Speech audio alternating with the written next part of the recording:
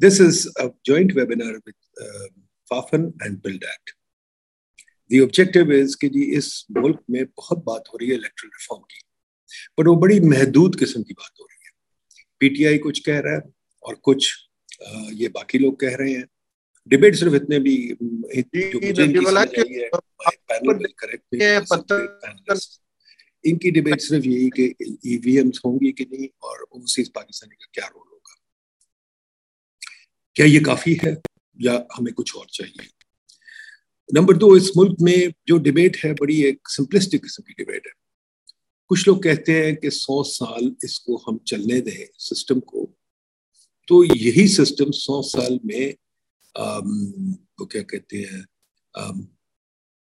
Cinderella की तरह एक परी में निकल आएगा, बहुत ब्यूटीफुल हो जाएगा अगर इसको 100 साल चलने दें। कुछ लोग कहते हैं कि नहीं, इसको हमें अभी रिफॉर्म करना चाहिए, हमें इसके अंदर कुछ लाना चाहिए।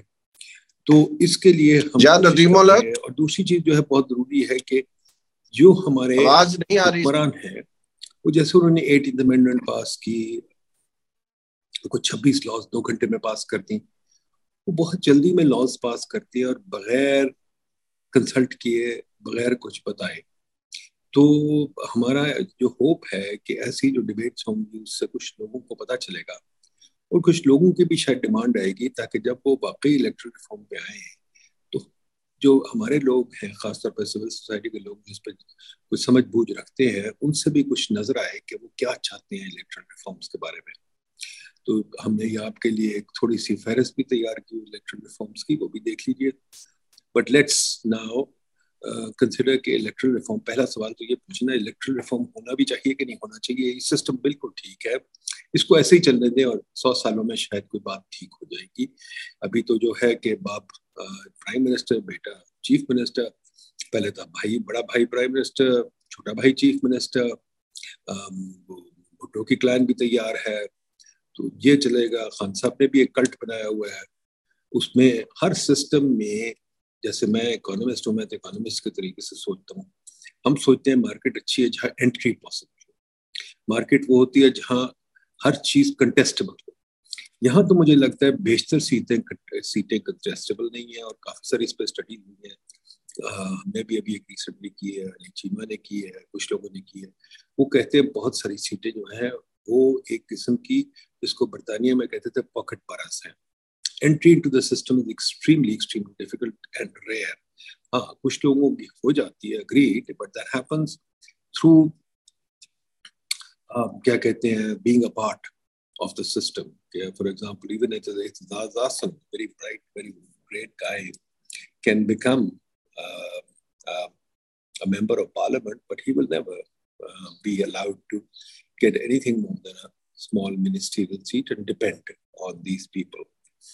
तो इस सिलसिले में let me start by asking the panel, and maybe Bilal Sahab, you can tell us, do we need an electoral reform or this system will give us the best results possible, and in how much time? Will it take 100 years, 200 years, क्या होगा? Bilal Sahab, over to you. अच्छा, मैं ये कह रहा था नदीम साहब कि आपका बहुत शुक्रिया और आपकी वलवला अंगेज क़यादत में पाइड का बहुत शुक्रिया कि आप वक्तन फ़वक्तन इस किस्म की डिस्कशन करते रहते हैं जिसमें मुख्तलिफ पॉइंट ऑफ व्यूज़ पेश होने का मौका मिलता है। इसके लिए मैं आपकी बहुत तहसीन करता हूँ, कदर करता हूँ। लेकिन कई दफ़ा मैंने आपके इब्तदाई रिमार्क्स में ये बात नोट की है और मुझे ये दोस्ताना गिला करने दें कि आपने पहले से एक चीज़ तय की होती है, आपका एक ख्याल होता है और आप अब बेसिकली इस वेबिनार से चाह रहे होते हैं कि अब आप या तो मेरे इस ख्याल की तायीद कीजिए, और उसका यही मकसद होता है आपके वेबिनार का। यानी ये 100 साल में ठीक हो जाएगा, ये तंजिया गुफ्तगू आपको शुरू में फरमाने की जरूरत नहीं थी। आप ओपन डिस्कशन कराएं और फिर किसी नतीजे में पहुंचे। आप नतीजा पहले पेश कर देते हैं और बाद में फिर चीज़ों को डिस्कस करते हैं। तो मेरे ख्याल में ये एक accomplished researcher like yourself, जो इतनी accomplished ऑर्गेनाइजेशन को भी हेड कर रहा हो, मुझे ज़ाती तौर पे लगता है कि ये तरीक़ेकार ठीक नहीं है। आप सबको मौका दें गुफ्तगू सुनने का और करने का और फिर नतीजा निकाल लें। दूसरी बात यह है, मेरी जाती राय यह है, और ये मैं बात जो कह रहा हूं तो मुझे इस बात का अच्छी तरह एहसास है कि हो सकता है मैं बहुत से लोगों को ये बात कह के मायूस कर रहा हूं, लेकिन मुझे बहरहाल वही बात कहनी चाहिए जो मैं हकीकतन महसूस करता हूं पिछले 20-22 साल की अपनी इस फील्ड में को थोड़ी सी इन्वॉल्वमेंट की वजह से। देखिए, मैं इतराफ़ करता हूं कि मैं पेशे के लिहाज से और एजुकेशन के लिहाज से एक इंजीनियर हूं। मेरी एजुकेशन इस फील्ड की नहीं है, मैं पॉलिटिकल साइंटिस्ट नहीं हूं, लेकिन मैंने 1998 से, यानी आज से कोई 24 साल पहले से इस फील्ड में काम शुरू किया है। मैं थोड़ा बहुत कुछ इसमें मुसलसल काम करता रहा हूं। तो ये मेरी राय ये है कि हमारे इंतखाबात के निज़ाम में जो इस वक्त कानून है, जो आइन है, जो इसके रूल्स और रेगुलेशंस है, उसमें कोई खराबी या बड़ी कमी नहीं है। ये तो दुरुस्त है कि चीज़ों को मुस्तकिल आपको देखना पड़ता है और आपको इस बात का एहतमाम करना पड़ता है कि चीज़ें इम्प्रूव होती रहें, वक्त के साथ चलें, आउट ऑफ पेस ना हो, और टेक्नोलॉजी जो नई आ रही है वो भी इन्वॉल्व हो, नए मसाइल जो पैदा हो रहे हैं उनका भी हल हो। ये बातें सारी ठीक हैं, लेकिन मैं महसूस करता हूं कि उन सारी चीज़ों के साथ करने के साथ साथ जो सबसे बड़ा ऑब्स्ट्रक्शन और रुकावट है पाकिस्तान के कॉन्टेक्स्ट में, वो ये है कि हमारे यहाँ एक ताकतवर फरीक हमारे इंतखाबात को फ्री एंड फेयर नहीं होने देता। आप फिर जिस तरह आता ना, दरख्त की शाखों पे कितना पानी डालते रहे, वो दरख्त को कोई फायदा नहीं पहुंचाता जब तक जड़ तक पानी नहीं पहुंचेगा। अब हम कितनी भी इंतखाबी इस्लाहात दिल को खुश करने के लिए कर लें, और बहुत सी इंतखाबी इस्लाहात पिछले 20-22 साल में हुई है, बड़ी अहम इस्लाहात हुई हैं जो कि किसी भी मुल्क में फंडामेंटल किस्म की इस्लाहात समझी जा सकती हैं। इलेक्शन कमीशन की पावर्स, इलेक्शन कमीशन के मेंबर्स का किस तरह से सिलेक्ट किया जाना है, इलेक्टोरल रोल्स कैसे बनते हैं, ये सारी चीज़ें वो इस्लाहात कैसे हैं, मैंने चंद मिसाल के तौर पर अर्ज किए हैं। लेकिन मसला ये है कि ये सब चीज़ें बेकार हो जाती हैं जब हमारे ताकतवर जो फरीक हैं, जो इस मुल्क के तमाम मामलात को अपने हाथ में कंट्रोल करते हैं, वो अपनी मर्जी के नतायज हासिल करने के लिए इन सारे सिस्टम को बेकार कर देते हैं।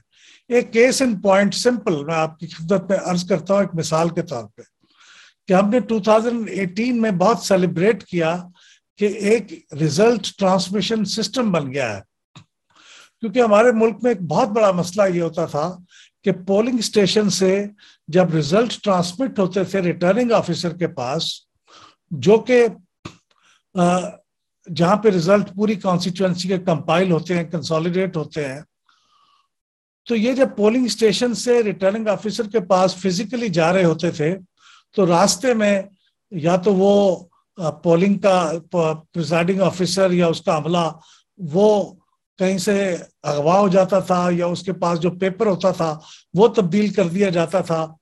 उसके नतीजे में फिर वो इंतखाब का जो नतीजा था वो गलत आता था, और फिर आप उसके ऊपर ट्राइब्यूनल के अंदर लड़ाई लड़ते रहते थे, 3 साल 4 साल, बाज़ का 5 साल भी, और नए इंतखाबात आ जाते थे, फैसला नहीं होता था। तो फैसला किया गया कि रिजल्ट ट्रांसमिट किए जाएंगे, ये जो आपका सेल फोन है इसके जरिए से वो एक उसका स्नैप लेगा प्रिजाइडिंग ऑफिसर, और फिर उसको अपने सेल फोन के जरिए से इलेक्शन कमीशन को और रिटर्निंग ऑफिसर को ट्रांसमिट कर देगा। बड़ा सिंपल सा तरीक़ेकार था, और इसमें कोई बड़ी साइंस इन्वॉल्व नहीं थी।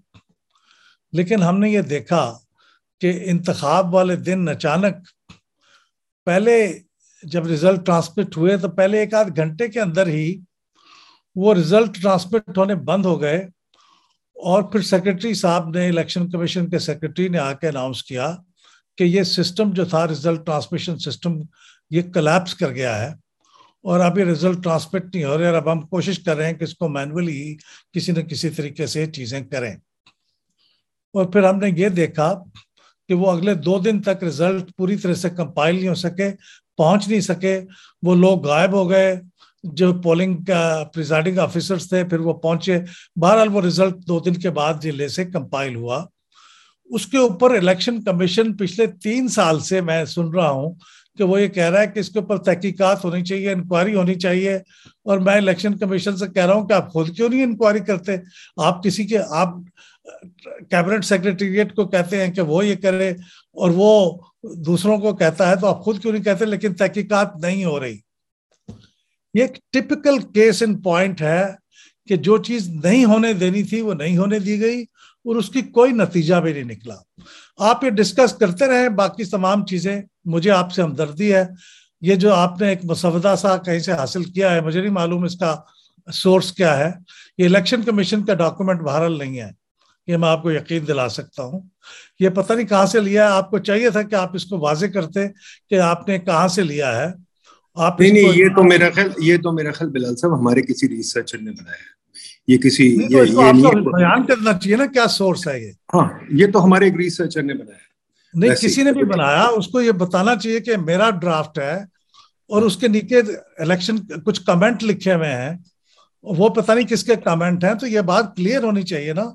एक रिसर्च ऑर्गेनाइजेशन की तरफ से कोई चीज आ रही हो तो उसका पूरी तरह से सोर्स और उसकी डिटेल वाजे होनी चाहिए, ताकि आप उसको इसी नजर से देखें। इंशाल्लाह करेंगे। अभी तो this is just for exciting discussion. तो अच्छा, अब मैं आपको 2 बातें, अब टू कंक्लूड माय डिस्कशन, मैं कहना चाहता हूँ, पहली बात तो मैंने अर्ज कर दी। दूसरी बात मैं कहना चाहता हूँ कि अगर आपने कोई 2 पॉलिटिकल रिफॉर्म्स करनी हो तो उसका पहला तरीका तो यह है कि हमारे मुल्क में इलेक्शन कमीशन के अंदर जो पॉलिटिकल फाइनेंस के जो मामलात हैं, पैसा कहाँ से आता है सियासी जमातों के पास, कैंडिडेट्स के पास पैसा कहाँ से आता है, वो कितने पैसे खर्च कर रहे हैं, कहीं को बाहर से आदमी हमें खरीद तो नहीं रहा, जो आप कॉन्स्पिरेसीज की बात कर रहे हैं। तो इलेक्शन कमीशन के अंदर पॉलिटिकल फाइनेंस को मॉनिटर करने का एक एडिक्वेट सिस्टम होना चाहिए, जो इस वक्त नहीं है। वहां पे एक पॉलिटिकल फाइनेंस विंग बनाया गया था, वो वहां पे कहीं से किसी से मुस्तार लिया गया था चार्टर्ड अकाउंटेंट को, वो चले गए, वो अपना विंग काम नहीं कर रहा। तो उसको एक बाकायदा रोबस्ट किस्म का विंग बनाने की जरूरत है। और आखिरी बात मैं ये कह रहा हूं कि ये जो अमूमन हम पॉलिटिकल रिफॉर्म से मुराद ये समझते हैं कि इसमें कोई लॉ बना दिए जाए। मैं एक बार फिर रिपीट करता हूं कि लॉ तो बना दिए जाएंगे, उनकी एनफोर्समेंट नहीं होगी, और एनफोर्समेंट के रास्ते में वही रुकावट है जिसका मैंने पहले जिक्र किया है। अब एक ऐसी इलेक्टोरल रिफॉर्म भी ट्राई की जाए जो सिटीजन्स खुद अपने आप पे लागू करें, बड़ी तादाद में निकले और वोट डालने के लिए आए। हमारे मुल्क में पिछली दफा 52% लोगों ने वोट डाले थे, उससे पिछली दफा शायद 54 ने डाले थे। बांग्लादेश में मैं एक इलेक्शन मॉनिटर करने गया था, 80% से ज्यादा लोग मॉनिटर करते हैं। साउथ एशिया में सबसे कम हमारा है वोटर टर्नआउट। इतनी बड़ी तादाद में लोग वोट डालने चले जाएंगे तो शायद उसको मैनिपुलेट करना मुश्किल हो जाएगा। तो मेरी गुजारिश ये है कि हम इलेक्टोरल रिफॉर्म्स की निटी ग्रिटी और टेक्निकल साइड पे अपना वक्त लगाने की बजाय, अगर हम इन इलेक्शंस के रास्ते में जो बड़ी रुकावट है उसको कन्विंस करें कि मेहरबानी करके इलेक्शंस को फ्री एंड फेयर होने दें, तो फिर ये चीजें इवॉल्व होनी शुरू हो जाएंगी। मैं नहीं कहता कि 100 साल लगे रहने दें इस सिस्टम को, नहीं, फिर हम जो इलेक्टोरल रिफॉर्म्स करेंगे उनका कोई फायदा होगा, वरना अभी हम जो इलेक्टोरल रिफॉर्म्स लिख देंगे किताबों में, उसका फायदा नहीं होगा। आपका बहुत बहुत शुक्रिया। Thank you very much. Thank you Bilal साहब, thank you.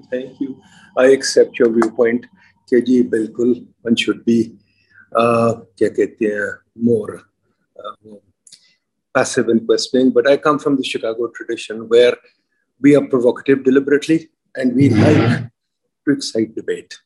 And I think that's a tradition that's very different from the British tradition जिसमें हम पले हैं, जहाँ के everything is hunky dory और हम डिबेट नहीं करते until हम एक दूसरे को मारने लग पड़ते हैं। पार्लियामेंट में डिबेट नहीं करते, मारते हैं जल्दी, तो हमें डिबेटिंग स्किल्स अभी नहीं आए। खैर चलिए, your point of view is well taken कि system is working well, implementation is wrong. और ये हमारे मुल्क में बहुत कहा जाता है implementation is the only problem.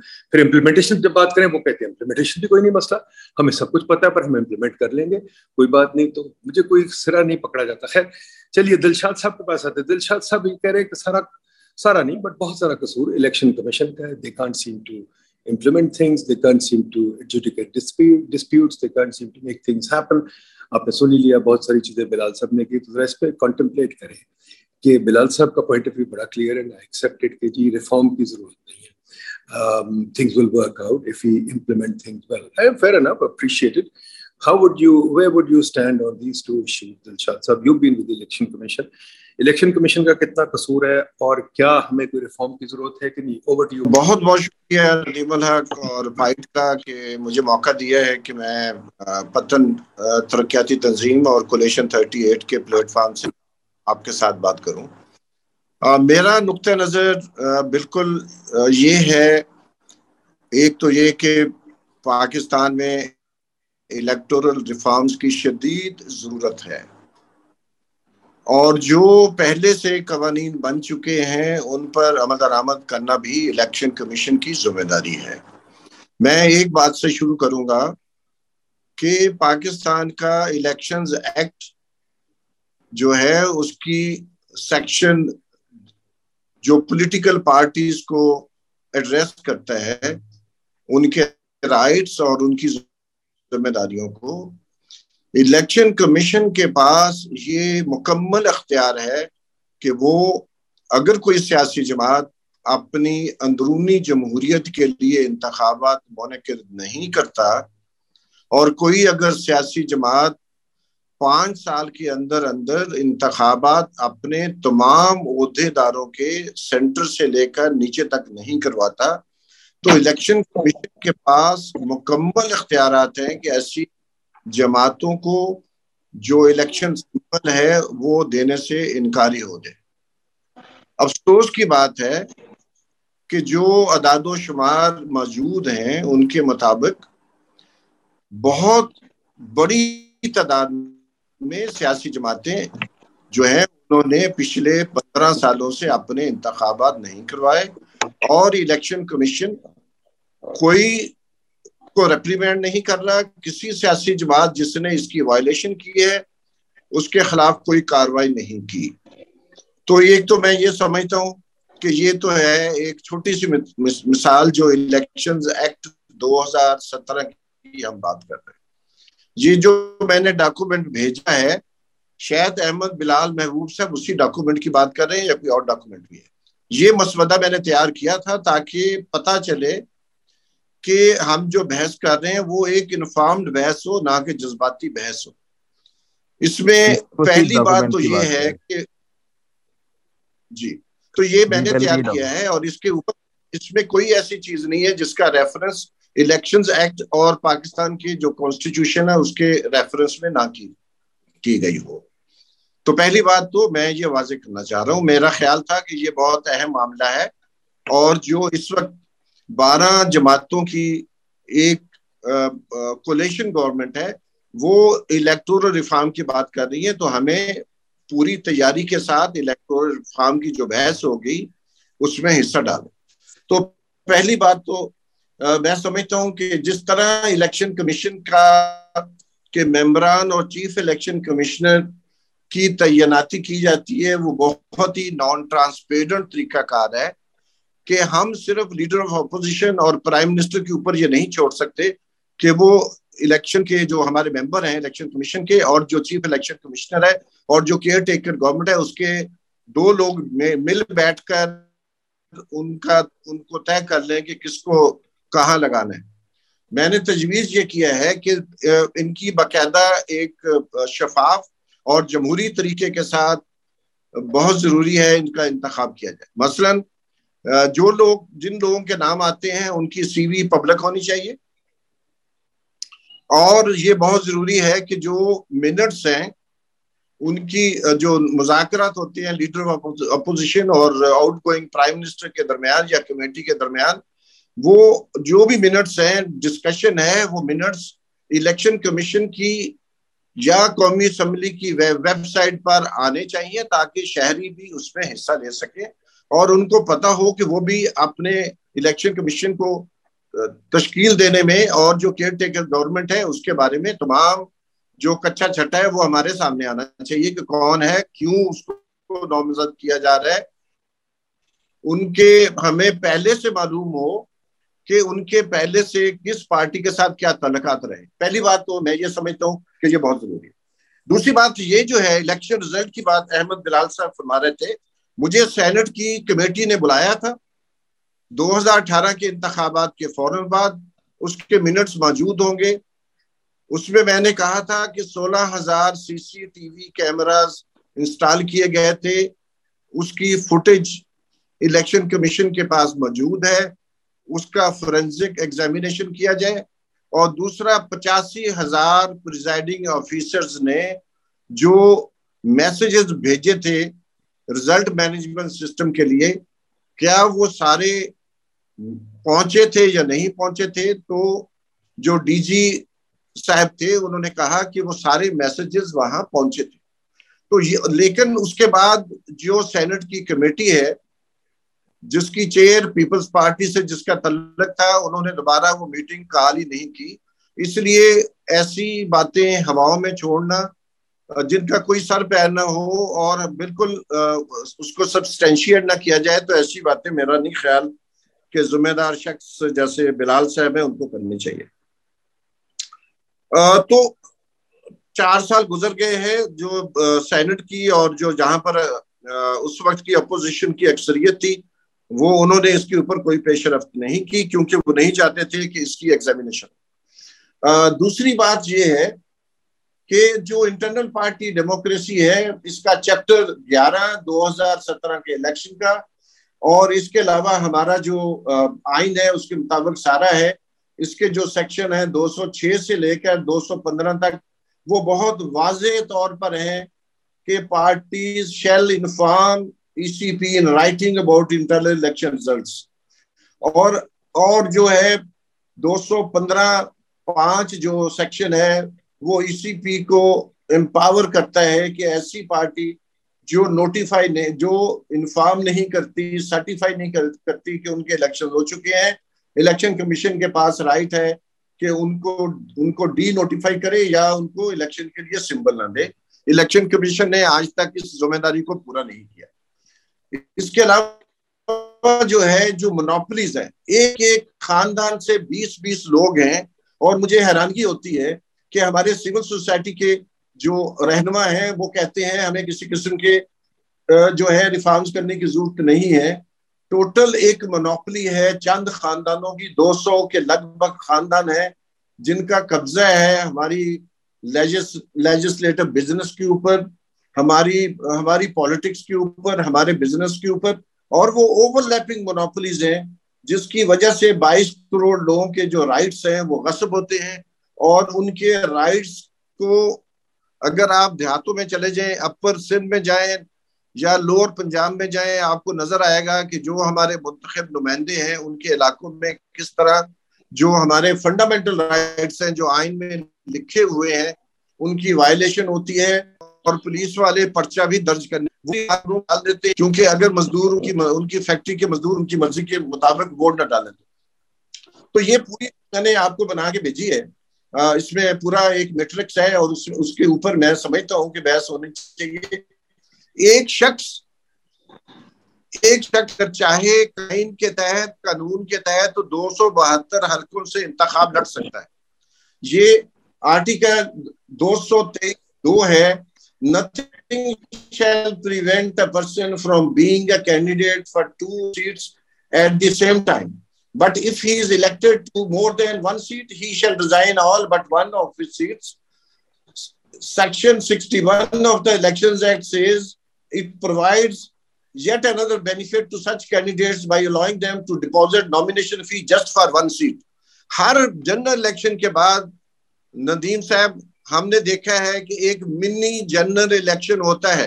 ये जो हमारे पार्टियों के लीडरान हैं वो 5-5 जगहों से इलेक्शन लड़ते हैं, जीतते हैं, और फिर वो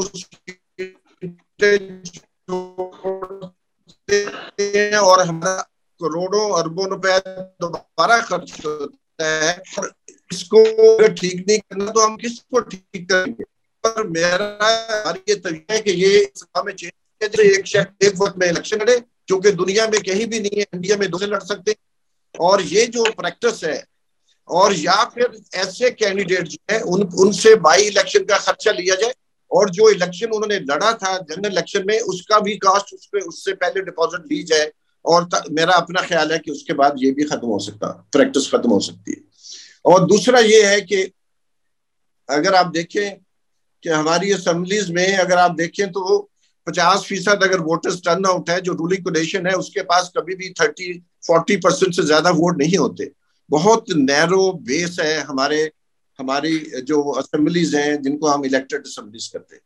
तो इसलिए इसमें भी चेंज करनी चाहिए। बाकी खवातीन की इशू है, ईवीएम का मामला है, यकीनन ईवीएम क्योंकि जो वक्त रूलिंग कोलिशन है वो ईवीएम को रिवर्स करना चाहती है, वो इसके अलावा जो आई वोटिंग है उसको खत्म करना चाहती है, और हम समझते हैं कि ये बिल्कुल कानून की खिलाफ वर्जी होगी, और जो हमारा पिछले 10-12 सालों से हमने इसके ऊपर बहस को बसा किया है उसकी वायलेशन होगी। और आखिर में मैंने लिखा है, ये पेस्ट की है, ईसीपी की रिपोर्ट है जो उन्होंने जो 14 नवंबर 2017 को जारी की थी, और उसकी रिपोर्ट में उन्होंने इलेक्शन कमीशन ने खुद लिखा है, the election commission of Pakistan is technology progressive organization which is striving to achieve goals by engaging all the stakeholders, keeping the world's best practices and enforcing the international standards in the field of electoral technology.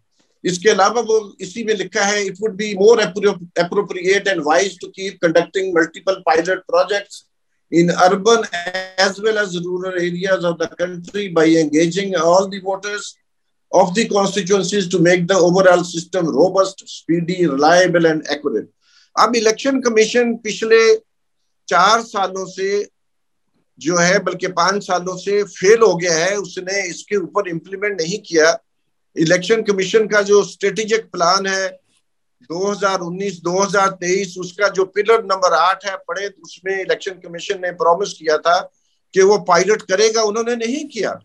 तो अगर election commission खुद अपने ही strategic plan को violate करता है तो उसको पनिश कौन करेगा, उसको कौन पूछेगा? तो मेरा ये ख्याल है, ये कहना कि पाकिस्तान की जो इलेक्टोरल सिस्टम है उसमें किसी किस्म की गुंजाइश नहीं है, तो मैं समझता हूँ कि ये बहुत बड़ी मिसलीडिंग है, कॉन्सेप्ट है, और इसको बिल्कुल करना चाहिए। Thank you very much. Thank you Sarwar साहब जी। दिलशाद साहब, can you hear me now?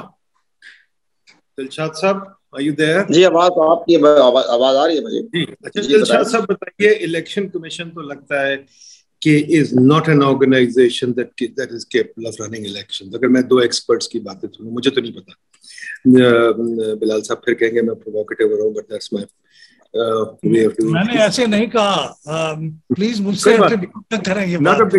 Not a big ये deal. फारिस साहब ने फरमाया, उन्हीं की बात कहें जी। अच्छा एक मिनट, मैं अप्रिशिएट करता हूँ दोनों में से कोई भी।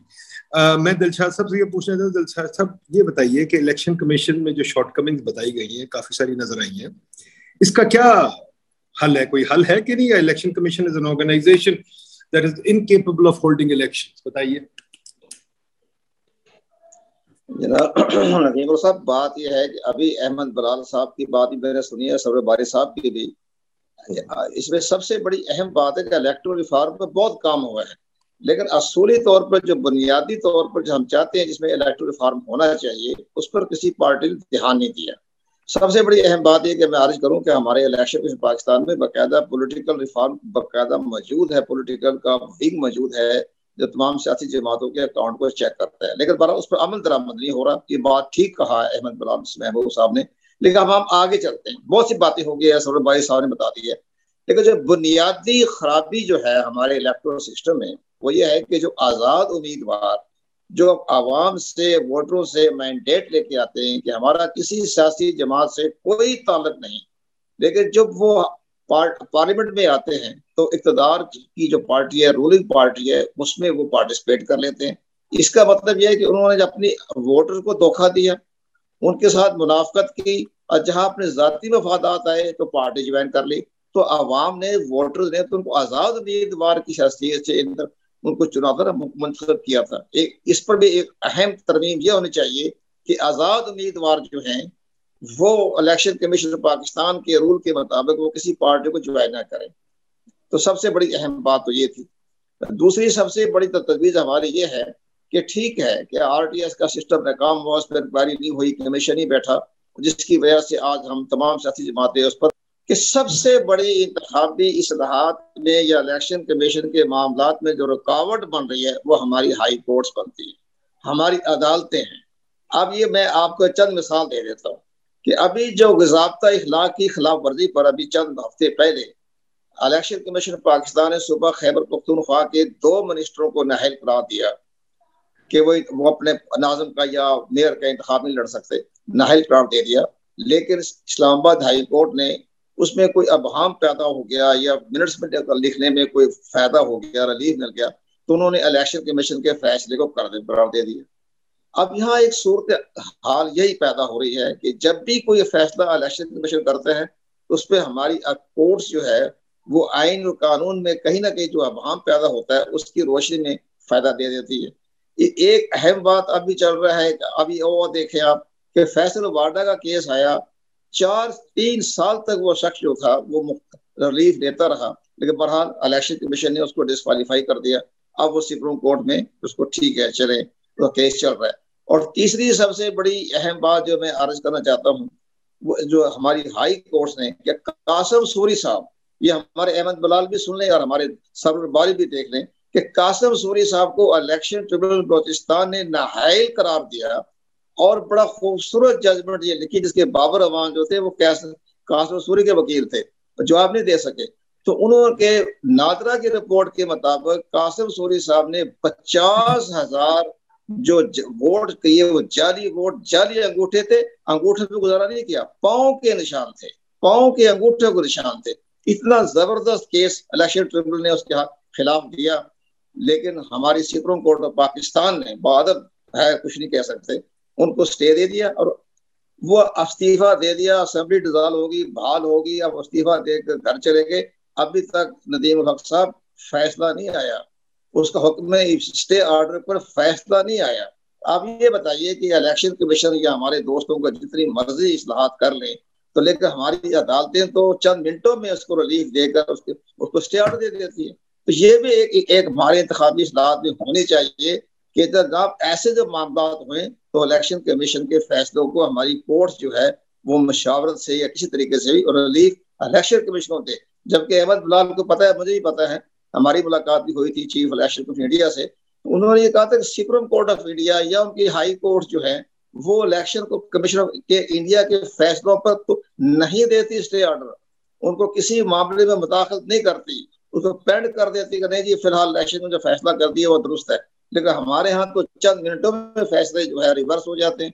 तो इसमें तरमीम यहाँ होनी चाहिए ना कि हमारी हाई कोर्ट जो सुप्रीम कोर्ट जो है उसके बारे में देखें। अभी फारूक फर्डिंग केस है वो चल रहा है 8 साल से, लेकिन जो मुतसारा पार्टी है या तहरीक इंसाफ जो है वो अभी तक स्टे पर रही 4.5 साल तक उन्होंने स्टे रखा और अभी चंद रोज भी स्टे लेने की कोशिश की तो इस्लामाबाद हाई कोर्ट को स्टे नहीं दिया। लेकिन बड़ा केस तो अभी अंडर पेंडिंग है, चल रहा है, डे टू डे हियरिंग हो जाएगी। तो इसलिए एक तो बड़ी अहम बात। दूसरा जो है मामला जो आप चल रहे हैं कि इलेक्शन कमीशन पाकिस्तान को पावरफुल करें, इस पर मेरी कई बात हुई है चीफ इलेक्शन कमीशनर से, जी हमने बड़े फौरन बात करनी है, आप क्या चाहते हैं, क्या स्ट्रेंथ करना चाहते हैं आप? तो उन्होंने कहा जी सब इलेक्शन एक्ट में सब कुछ मौजूद है, हमें ये इख्तियार दे दिया जाए कि जो प्रिजाइडिंग ऑफिसर रिटर्निंग ऑफिसर जो बेकायदगी करता है, करप्ट प्रैक्टिस करता है, तो हम डायरेक्ट उसके खिलाफ एक्शन लेकर हम उसके खिलाफ डिसिप्लिनरी एक्शन ले लें, डिसमिस कर दें, टर्मिनेट कर दें। लेकिन हमारे पास ये इख्तियार नहीं है, वो मुतलका हुकूमत के पास है, सूबाई हुकूमत के पास है। जब हम उनको रेफरेंस देते हैं तो चीफ सेक्रेटरी जवाब ही नहीं देता। अब आप एक और बड़ी अहम बात देखिए, जैसे अहमद बिलाल साहब ने कहा इंटरफेयर ना करें इलेक्शन के मामले में, ये डस्का में क्या हुआ? डस्का में जब बिल्कुल ऑफ द रिकॉर्ड जो बातें हमारे नोटिस में आई हैं और चीफ सेक्रेटरी और आईजी पंजाब ने तो off the record chief election commission ने बता दिया कि उनको हदायत कहाँ से मिली थी। वो हदायत जनाब आप तो चले हम बता देते हैं आपको, वो हदायत प्राइम मिनिस्टर ऑफिस से मिली थी। ये आप बताइए कि इन हालात को देखते हुए तो चीफ इलेक्शन कमिश्नर ने बड़ा स्टैंड ले लिया, बड़े उसके बारे में उनको दोबारा इलेक्शन भी करवा दिए। अभी तो मुकदमे भी चल रहे हैं, 86 जो है प्रिजाइडिंग ऑफिसर सारा स्टाफ वो सेशन जज जो है सियालकोट के यहाँ जेर समात है, एक एक्शन लिया, लेकिन उनको डिसमिस करना, बरतरफ करना वो इलेक्शन कमीशन के इख्तियारात में नहीं था। तो अब इस तरह अब आप और देखें, आप अब इलेक्शन कमीशन पाकिस्तान से राय लिए बगैर, पूछे बगैर वो ज़ाब्ता इखलाक की खिलाफ वर्जी पर उन्होंने कहा कि नहीं जी प्राइम मिनिस्टर तो एग्जेक्ट है, लेकिन जब इलेक्शन कमीशन ने प्राइम मिनिस्टर को नोटिस भिजवाए, सबक प्राइम मिनिस्टर को उन्होंने जवाब ही नहीं दिया, उस 4 नोटिस गए। इसी तरह असद कैस के खिलाफ गए, जवाब भी नहीं दिया। अब जो इसके बाद इस्लामाबाद हाई कोर्ट ने यह फैसला दिया कि जी आप अपनी प्रोसीडिंग मुकम्मल कर लें, लेकिन ये खिलाफ सजा भी ना सुनाए, हम 25 अप्रैल को इसके बारे में अपना फैसला देंगे। तो ये सारी चीजें इस तरह से मामले जब चलती आ रही हैं, एडमिनिस्ट्रेशन तावन ना करे या इशारे मिलते रहे एडमिनिस्ट्रेशन को, तो ये सारी चीजें देखते हुए हम ये बिल्कुल ठीक है कि चंद है इसमें तरमीम करनी चाहिए, लेकिन हम आपकी वसात से ये कहेंगे अभी जो स्पीकर साहब ने जो बनाई है पार्लिमानी कमेटी, हम मुख्तसर बात करेंगे उनके सामने। हमने कहा एक तो अदालतों का रोल कम करें और दूसरा आजाद उम्मीदवार जो है वो किसी पार्टी में उनकी शमूलियत जो है वो गैर कानूनी करार दी जाए, तो चंद बातें हो जाएंगी, इलेक्शन साफ सुथरे हो जाएंगे। और एक इंट्रा पार्टी पार्ट जो है उसमें इलेक्शन कमीशन को ऑब्जर्वर का हिस्सा दिया जाए कि जो इंट्रा पार्टी इलेक्शन हो तो इलेक्शन कमीशन पाकिस्तान के ऑब्जर्वर की रिपोर्ट के बगैर उस पार्टी को तस्लीम ना किया जाए, उसमें रजिस्ट्रेशन ना की जाए। दिलशाद साहब, ये जो बारिक साहब ने अभी कहा है कि एक कैंडिडेट 50 कंस्टिट्यूएंसी से खड़ा हो जाता है, ये ठीक है? Can you hear me? ये जो बारिक साहब ने कहा है कि एक कैंडिडेट 5-10 कंस्टिट्यूएंसी से खड़ा हो जाता है और फिर बाद में एक चूज कर लेता है और दूसरी जगह फिर इलेक्शन हो जाती है, ये क्या ये ठीक बात है? ये होना चाहिए कि नहीं?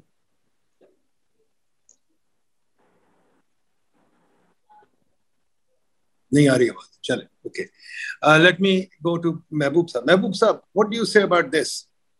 एक कैंडिडेट से एक कंस्टिट्यूएंसी एक कैंडिडेट खड़ा हो या बहुत सारी कंस्टिट्यूएंसी खड़ा हो? मेरे ख्याल में एक रास्ता ये हो सकता है, ये वाकई बड़ा डिसरप्शनिस्ट है ये सिलसिला, कि एक आदमी 5 जगह से खड़ा हो जाए और फिर बाद में 4 जगह वो खाली कर दे और फिर हमें दोबारा इलेक्शन कराना पड़े और इतना खर्च करना पड़े। मेरे ख्याल में इलेक्शन कमीशन को उसके जो अखराजात है ना वो चार्ज करने चाहिए। अगर कोई आदमी एक से दूसरी सीट पे खड़ा होना चाहता है तो पहली सीट पे तो उसको नॉर्मल ट्रीट किया जाए, लेकिन अगर वो चाहे कि नहीं मैं दूसरी सीट पे भी खड़ा होना चाहता हूँ, तीसरे पे होना चाहता है, तो फिर उसके लिए उसको चार्ज किया जाना चाहिए ताकि वो जो एक्सपेंसेस हैं वो रिकवर हों उससे। That will also deter them from doing this. मेरी राय ये है उसको आउटराइटली रोकने की बजाय यही तरीका होगा कि उसको he should be made to pay, he or she should be made to pay for the expenses. ठीक। अच्छा, एक मैं थोड़ी सी पर्सनल क्लैरिफिकेशन कर दूं। ये बारी साहब ने फरमाया था कि मेरे जैसे जिम्मेदार आदमी को ऐसी बात नहीं करनी चाहिए। कैसी बात? मतलब मैंने तो जो बात कही है वो तो पब्लिक नॉलेज की बात है कि secretary election commission came on national television and he announced that the RTS has collapsed, and since then we have not seen any investigation about that. अगर उनको कुछ लोगों ने अंदर जाके को खुफिया तरीके से कोई चीज बताई है कि सारे मैसेजेस रिसीव हो गए थे, तो मेरे पास तो ऐसा कोई सोर्स नहीं है।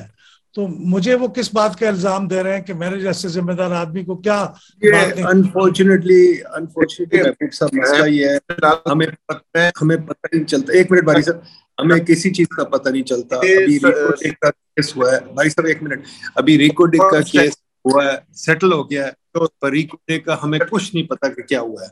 ये इस मुल्क का अनफॉर्चुनेटली अकीदा ही है। जी बारी साहब, आप कुछ कहना चाह रहे हैं? अच्छा चले, लेट मी मूव ऑन। मैं ये अर्ज कर रहा हूँ अहमद बिलाल साहब को कि सारा जो इन्वेस्टिगेट करना हर जिम्मेदार जो सिविल सोसाइटी का लीडर है जिम्मेदारी है, बाद में कर लेंगे कि वो अपने let's talk about the subject at hand. Let's talk about the subject at hand.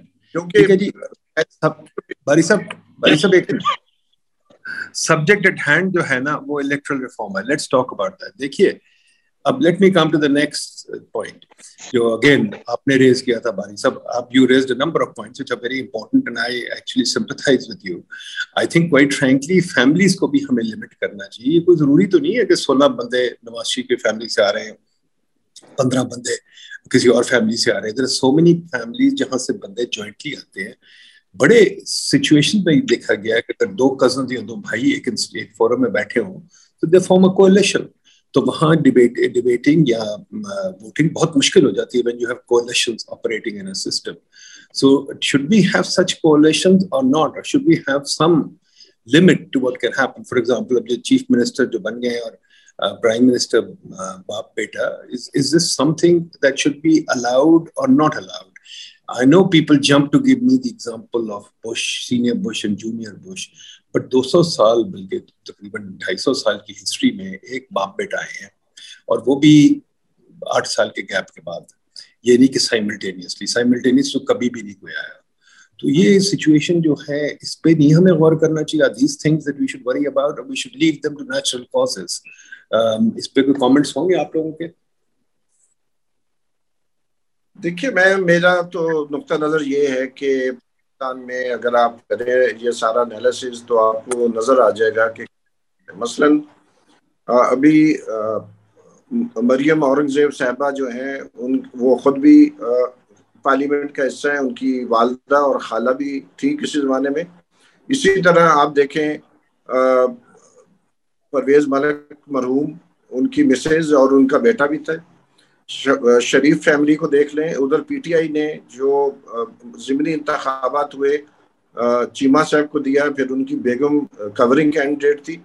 और आपको बेतहाशा ऐसी मिसालें मिलेगी कि ये जरदारी फैमिली में देख लें, बहुत सारे नंबर हैं कि एक ही फैमिली है, डायनेस्टी है। और मेरा अपना ख्याल है कि जैसे आर्टिकल 38 जो है पाकिस्तान के कॉन्स्टिट्यूशन का बहुत वाज़ेह तौर पर कहता है कि द स्टेट शैल डिस्करेज, कि जो रियासत है वो मीन ऑफ प्रोडक्शन जो है वो चंद खानदानों या चंद हाथों में होने से रोकेगी। तो ये जो इकोनॉमिक साइड पे है, ये एंटी ट्रस्ट लॉज हैं, एंटी मोनोपोली लॉज हैं, कंपटीशन लॉज हैं। तो उन लॉज को अगर हम पॉलिटिकल अरीना में ले जाएं और डायनेस्टी को हम अपने आइन में और इलेक्शंस एक्ट में डिफाइन करें और जो रेलिवेंट लॉज हैं उनमें हम ये डालें, और इसी तरह जो इकोनॉमिक लॉज हैं उनको हम पॉलिटिकल अरीना में लेके जाएं, तो हम रास्ता निकाल सकते हैं। लेकिन अगर जिस तरह इलेक्शंस एक्ट में पॉलिटिकल पार्टीज की इंटरनल डेमोक्रेसी का जिक्र है, इलेक्शंस का जिक्र है, अगर वो भी रेगुलर हो, उनकी मेंबरशिप हो, तो जाहिर है जो मेंबर्स हैं हर पार्टी के जो वोटर्स को मोबिलाइज करते हैं, तो उनकी तरफ से भी एक नीचे से प्रेशर बिल्डअप होगा कि वो हमें भी कोई जो है उसका हिस्सा बनाए। दूसरा ये कि जो इलेक्शंस एक्ट है उसमें बहुत वाज़ेह तौर पे लिखा हुआ है कि जो भी पार्टी एमएनएज और एमपीएस के टिकट जारी करेगी उसके लिए वो पार्टी के अंदर इलेक्शन करवाएगी। एक ट्रांसपेरेंट और डेमोक्रेटिक प्रोसीजर के जरिए तमाम जो मेंबरान असेंबली के जो को टिकटें इश्यू होनी है उसके लिए उनको जो सेक्शन 206 के मुताबिक इलेक्शंस करवा के फिर वो नाम जो है वो इलेक्शन कमीशन को भेजने हैं। अगर इसी को भी सही तरीके से इम्प्लीमेंट कर दिया जाए तो एक बिगिनिंग शुरू हो सकती है। पार्टी के एक्टिविस्ट जो मारे खाते हैं, पार्टी के लिए झंडा उठाते हैं, वो अगर मेंबर होंगे, वो स्ट्रक्चर्स का हिस्सा होंगे, तो ये मोनोपोलीज को रोकेंगे। लेकिन फौरी तौर पर एक अफर्मेटिव एक्शन की जरूरत है इस पर, क्योंकि अगर एलीट अपने आप को खुद रिफॉर्म नहीं करेगी तो फिर एक सोशल मूवमेंट के जरिए उनको पुश किया जाएगा कि वो करें। हमारे पास दुनिया में बहुत सारे मिसालें हैं और मैं तो आई एम फर्स्ट इस सिस्टम को फॉलो हो रहा है। ठीक है महबूब साहब, how do you react? I mean candidacy पे कोई होनी चाहिए हमारे पास रिस्ट्रिक्शंस या नहीं, या anybody should be a candidate? I mean I am a firm believer in limiting. देखिए, अगर मैं किसी को हायर करता हूँ या मैं जब जॉब मार्केट में जाता था तो I had to show my resume and then there were number of restrictions that I had to fulfill, education qualifications, various qualifications। तो ये जो हम एक जॉब ऑफर कर रहे हैं पार्लियामेंट में भी, this is not a popularity contests, the job that we offering, the public is offering to those people, should there be some restrictions or not? कई ऑर्गेनाइजेशन में ये है कि 2-3 भाई नहीं काम कर सकते. इनफैक्ट बहुत सारी ऑर्गेनाइजेशन में, यूएन में भी है, बहुत जगह है. क्या इसमें कोई खामी है कि ये जो अभी बारी साहब ने कहा है, lot of sympathy for the anti trust laws, कि जो मोनोपोली की तरफ हम जाते हैं, इसके बारे में आपका क्या ख्याल है? कोई होनी चाहिए रिक्वायरमेंट्स कैंडिडेट्स के लिए या एनीबडी कैन स्टैंड? जी बिलाल साहब. जी बहुत शुक्रिया नदीम साहब. देखें, मेरे ख्याल में ये जो पॉलिटिकल पार्टीज के अंदर इस किस्म की टेंडेंसीज होती हैं, उसके लिए एक प्रॉपर तरीका तो ये है कि ये पॉलिटिकल पार्टीज डेमोक्रेटिक हों.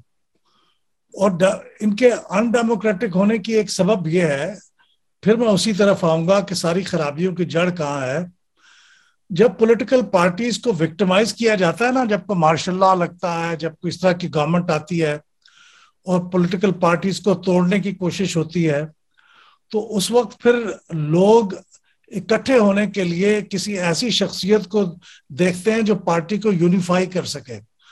और वो फॉर्चुनेटली या अनफॉर्चुनेटली जो गुज़श्ता लीडर का जो कत्ल हो चुका हो या जिसको एग्जाइल कर देगा उसका भाई, उसका बेटा, उसकी बेटी, उसके गिर्द लोग यूनिफाई हो जाते हैं, बाकी लोगों को मौका नहीं मिलता.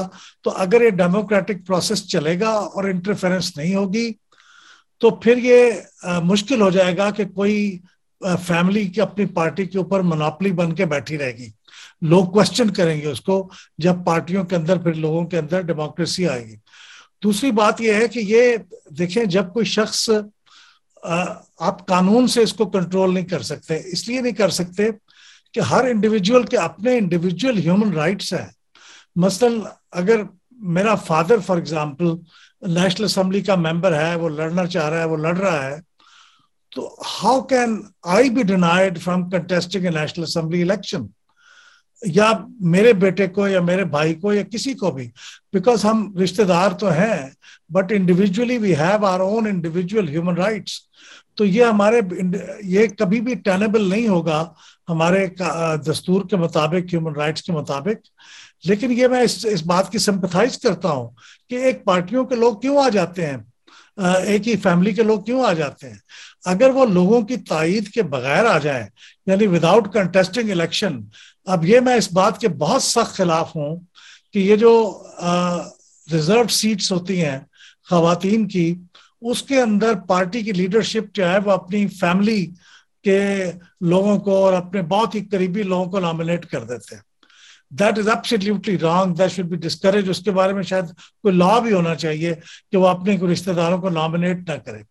लेकिन जो लोग इलेक्ट होके आते हैं उनके ऊपर ये पाबंदी नहीं लग सकती, इसलिए कि वो अगर उन्होंने वाकई फ्री एंड फेयर इलेक्शन में वोट लेके आए हैं and they happen to be relative of a political party head, that doesn't matter. वो पब्लिक स्क्रूटनी के जरिए से उसको वीड आउट करना चाहिए. कानून के जरिए से आप सिर्फ रिजर्व सीट्स में कर सकते हैं. मेरा पॉइंट ऑफ व्यू ये है. जी दिलशाद साहब, हाउ वुड यू रिएक्ट? ये जो है बिलाल साहब ने बड़ी अच्छी बात की, ह्यूमन राइट है, बट देखिए एक नौकरी भी ह्यूमन राइट होती है. पर मैंने देखा है कि फॉर एग्जांपल, मैंने आपको भी एग्जांपल दिया यूएन का, कई कॉर्पोरेशन में भी ये है कि you can't have family members coming in, क्योंकि quite frankly it upsets the decision making process. अगर एक खानदान फॉर एग्जांपल लेट्स से एनग्रो में हावी हो जाए तो बाकी लोग तो मारे गए ना. क्योंकि एक चीज है कि अगर मैं सीईओ लग गया हूं तो मेरे इंटरेस्ट में कि मैं अपने भाई या कजन या किसी को फेवर करूं, तो ये नेपोटिज्म भी होती है, इसमें एंटी ट्रस्ट भी है, बहुत सारी चीजें हैं. तो how would you react Dilshad साहब के should be have limitations on candidacy कि एक सीट, एक कैंडिडेट 5-10 सीटों से खड़ा हो? Should be allow family members के मियाँ बीवी वगैरह सब इकट्ठे इलेक्ट हो? मेरा ख्याल इंडोनेशिया ने तो एक फैमिली की लिमिटेशन एक्सेप्ट कर ली है. व्हाट यू से दिलशाद सर? इसमें सबसे बड़ी बात यह है नदीम साहब, हमने सारी बातें थ्योरेटिकल बातें तो कर ली हैं. ज़ाहिर है हमने तमाम दोस्तों की सुनी है, अहमद बिलाल की भी सुन ली है, सरुल बारी साहब की भी सुनी है. ये सारी थ्योरेटिकल बातें हैं. प्रैक्टिकल मामला ये है कि अब जो अगर पार्लिमानी कमेटी ने एक इस्लाहात कमेटी बना दी है, उसको ये चाहिए एक सवालनामा कौम के सामने पेश करें कि जनाब ये हाँ हम तरमीम करना चाहते हैं, तो आपकी क्या राय है। उस पर होगा कि पाकिस्तान भर की तमाम सिविल सोसाइटियाँ और तमाम प्रोफेसर पॉलिटिकल साइंस के जो इंजीनियर एक्सपर्ट हैं तो वो अपनी राय देंगे। ये इसका फार्मूला मैं इसलिए अर्ज कर रहा हूँ कि 1982 में जो लोकल गवर्नमेंट का सिस्टम सामने लाया गया तो ये सैयद फखरी इमाम साहब थे, मिनिस्टर थे बल्दियात के, तो उन्होंने बड़ा खूबसूरत तरीके से उन्होंने एक सवालनामा अखबारात में दिया कि हम ये तरमीम करना चाहते हैं, आप बताइए इस्लाहात क्या करना चाहते हैं। तो तकरीबन 1-1.5 महीना तक उस पर सवाल होते रहे। तमाम पाकिस्तान भर से लोगों ने अपने सवाल भेजे और तकरीबन कोई 700-800 पेज की रिपोर्ट सामने आई।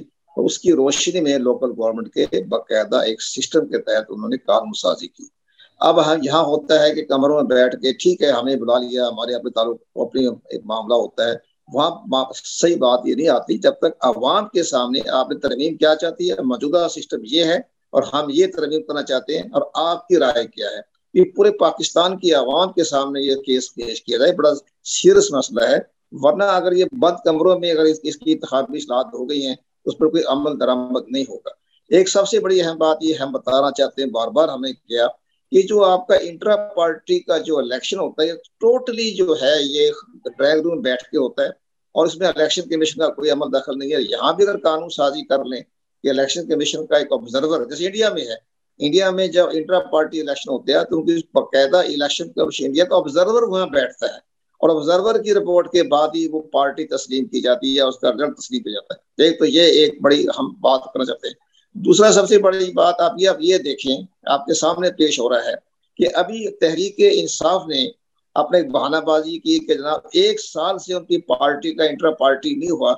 जब इलेक्शन कमीशन में पाकिस्तान ने उनको नोटिस दिया prime minister chairman Tehreek Insaf ने इमरान खान को, तो उन्होंने सख्त रिएक्शन दिया। उनके सारे मिनिस्टरों ने इलेक्शन कमीशन पाकिस्तान पे हाथ धो के पड़ गए, आप कौन होते हैं इंट्रा पार्टी इलेक्शन के बारे में हमारी मर्जी करें ना करें। लेकिन बहरहाल जब सख्त अपना एक्शन लिया तो उन्होंने आज स्वाति के हाथ लेटर भिजवा दिया कि जनाब कोरोना चल रहा है, हम फिलहाल नहीं कर सकते। अब ये जून अभी अगले महीने 2 महीने के बाद वो उसका इलेक्शन लाजमी होगा इंट्रा पार्टी इलेक्शन के बारे में। तो ये पार्टियां भी तावन नहीं करती। अब इसी तरह भी ये देखें कि बिला सोचे समझे अब जो इलेक्शन कमीशन पाकिस्तान ने क्या हमने अब ठीक है हमने बड़ा बताया इलेक्शन कमीशन का स्ट्रेटेजिक पॉइंट ऑफ व्यू, उन्होंने अपना स्ट्रेटेजिक पॉइंट ऑफ व्यू बताया प्राइम मिनिस्टर थे उस वक्त इमरान खान को कि जनाब आप हमारा आर्टिकल 51 है उस पे ये जब 2018 की जो डिलिमिटेशन हुई थी उस पे हमने ये किया था कि ये प्रोविजनल है सिस्टम और अगले इंतखाब के लिए आपने इसमें प्रोविजन की जगह परमानेंट सेंसस का लफ्ज लिखना है। तो इन्होंने 16 खत लिखे कि जनाब इसमें आप 51 में तरमीम कर लें ताकि हम पूरे पाकिस्तान में डिलिमिटेशन कराएं। तो खतों का जवाब ही नहीं दिया उन्होंने। अब जब असम्बलियां तहरील हुई, जो चीफ इलेक्शन कमीशन ने चीफ जस्टिस पाकिस्तान को कहा कि जनाब हमारे पास जो खतों का जवाब नहीं दिया, हमें तो डिलिमिटेशन करने नहीं दी, तो हम कैसे करेंगे। क्योंकि जनरल इलेक्शन के लिए उसमें लफ्ज था कि जनरल इलेक्शन के लिए आपने यहाँ परमानेंट मर्दमशुमारी करवानी है। और जो 2018 के जो डिलिमिटेशन हुई थी वहां लिखा था प्रोविजनल आर्टिकल 51 में। इसी तरह फाटा की 12 सीटें कम, 12 सीटें में 6 सीटें कम हो गई, वहां भी आइन में 51 में तरमीम करनी थी। जब इलेक्शन कमीशन बार बार खत लिखता रहा साबिका हुकूमत को, उन्होंने जवाब भी नहीं दिया। तो ये सारे सिलसिले इस तरह से बनते गए कि इलेक्शन कमीशन के इख्तियारात को चैलेंज किया गया, कदम लगाई गई, इख्तियारात कम किए गए। तो इस हालात को देखते हुए हमें इस पर भी गौर खोज करना चाहिए। तो मेरी तो ये राय यही है कि जब पार्लिमानी कमेटी इस्लाहात करना चाहती है तो आवाम के सामने अपना सवालनामा पेश करें ताकि आप भी हम भी सब बैठकर उस सवालनामे की रोशनी में आप अपनी तजावीज़ पार्लिमानी कमेटी को भिजवा दें। वो तो जी छुप के रिफॉर्म करेंगे और बताएंगे भी किसी को नहीं, सिर्फ इसलिए करेंगे कि अपना काम बढ़ाने के लिए। पर मुझे आपने कैंडिडेट से भी नहीं बताया, आपका क्या ख्याल, क्या एक बंदा 10 जगह से खड़ा हो सकता है? क्या एक फैमिली 10 बंदे अपने पेश कर सकती है और 10 बंदे पार्लियामेंट? इसके बारे में इलेक्शन कमीशन का क्या ख्याल है, बताइए दिलशाद साहब। इलेक्शन कमीशन को मैं बताया ना कि अभी हमारे 2 मेंबरों की अभी जो है उसका लिए लीडर ऑफ द अपोजिशन और लीडर ऑफ द हाउस में आपस में मुशावरत ना हो सकी तो 2 मेंबर नहीं हुई। अब चूंकि मौजूदा हालात में एक नाम निहाद अपोजिशन आ गई है सामने, तो अब वो आपके leader of the house, leader of the opposition बैठ के तय कर लेंगे, 2 मेंबरों का तकर्र हो जाएगा। लेकिन जो इलेक्शन कमीशन के मेंबरान के तकर्र के हवाले से हमारे दोस्तों ने मशवरा दिया, वो बिल्कुल दुरुस्त कहा है, क्योंकि बाकायदा उनकी सीवी, उनके बाकायदा मिनट्स, उनके बाकायदा तमाम जो उनका एक बैकग्राउंड है माजी का, वो पेश किया जाए। लेकिन आपको हैरान होंगी कि जो हमारा जो आर्टिकल 213 के तहत जिसमें इनकी तकर्र किया, उसमें लिखा हुआ है कि बाकायदा इंटरव्यू होगा, जो मेंबर आएंगे उनके लिए बाकायदा इंटरव्यू होगा। आज तक इंटरव्यू हुए वो कागजी कार्रवाई के तहत ही उनका तकर्र कर दिया गया। तो ये भी एक तरीकाकार है। तो हमारा भी ख्याल है कि हमारी मेंबरशिप जो है 2 उनका भी तकर्र किया जाए, और साथ साथ जो इलेक्शन के पाकिस्तान और मजीद स्ट्रेंथ किया जाए। लेट मी टर्न टू महबूब साहब। महबूब साहब, एक बात मुझे बताइए कि जो पार्टी की डेफिनेशन हमारे पास क्या है, और party, why do we have so many small party, Maulana Fazlur Rahman, ये वो पार्टी जो है जो कि सब MQM वगैरह जो एक छोटी सी लोकेलिटी में होती है, determine the fate of the government, ये इसकी कोई सोल्यूशन है कि नहीं, या ये ठीक है? सर, ये सवाल मुझे याद है कि जी बताएं। जी बोलिए महबूब साहब, बाकी लोग माइक बंद कर दें प्लीज। महबूब साहब बोलिए। जी, ये लास्ट टाइम भी हमारी जब इस तरह का सेशन हुआ था तो आपने पॉलिटिकल पार्टी की डेफिनेशन पे क्वेश्चन उठाया था। देखिए, हमारा जो इलेक्शंस एक्ट 2017 है ना, उसके अंदर एक सेक्शन है डेफिनेशंस का। मैंने लास्ट टाइम भी यही अर्ज किया था। उसका चैप्टर 1 है, सेक्शन 1 शॉर्ट, उसके अंदर फिर डेफिनेशंस है। तो उसके अंदर पॉलिटिकल पार्टी की भी डेफिनेशन है। वो थोड़ा सा वक्त निकाल के उसे पढ़ लीजिएगा। ये 18th नंबर पे है पॉलिटिकल पार्टीज की डेफिनेशन। और पॉलिटिकल पार्टीज के लिए I think we have evolved. पहले तो उसकी फॉर्मेशन के ऊपर कॉन्स्टिट्यूशन को पाबंदी नहीं लगा सकता। कॉन्स्टिट्यूशन की वजह से कानून पाबंदी नहीं लगा सकता। वो छोटी भी हो सकती है, बड़ी भी हो सकती है, लेकिन अब उसकी रजिस्ट्रेशन भी नहीं हो सकती। अब उसकी एनलिस्टमेंट होती है, यानी आपको सिर्फ इलेक्शन का सिंबल लेने के लिए फिर ये कुछ कंडीशंस फुलफिल करनी पड़ती हैं। इलेक्शन इलेक्ट में लिखी हुई है उसकी कंडीशंस।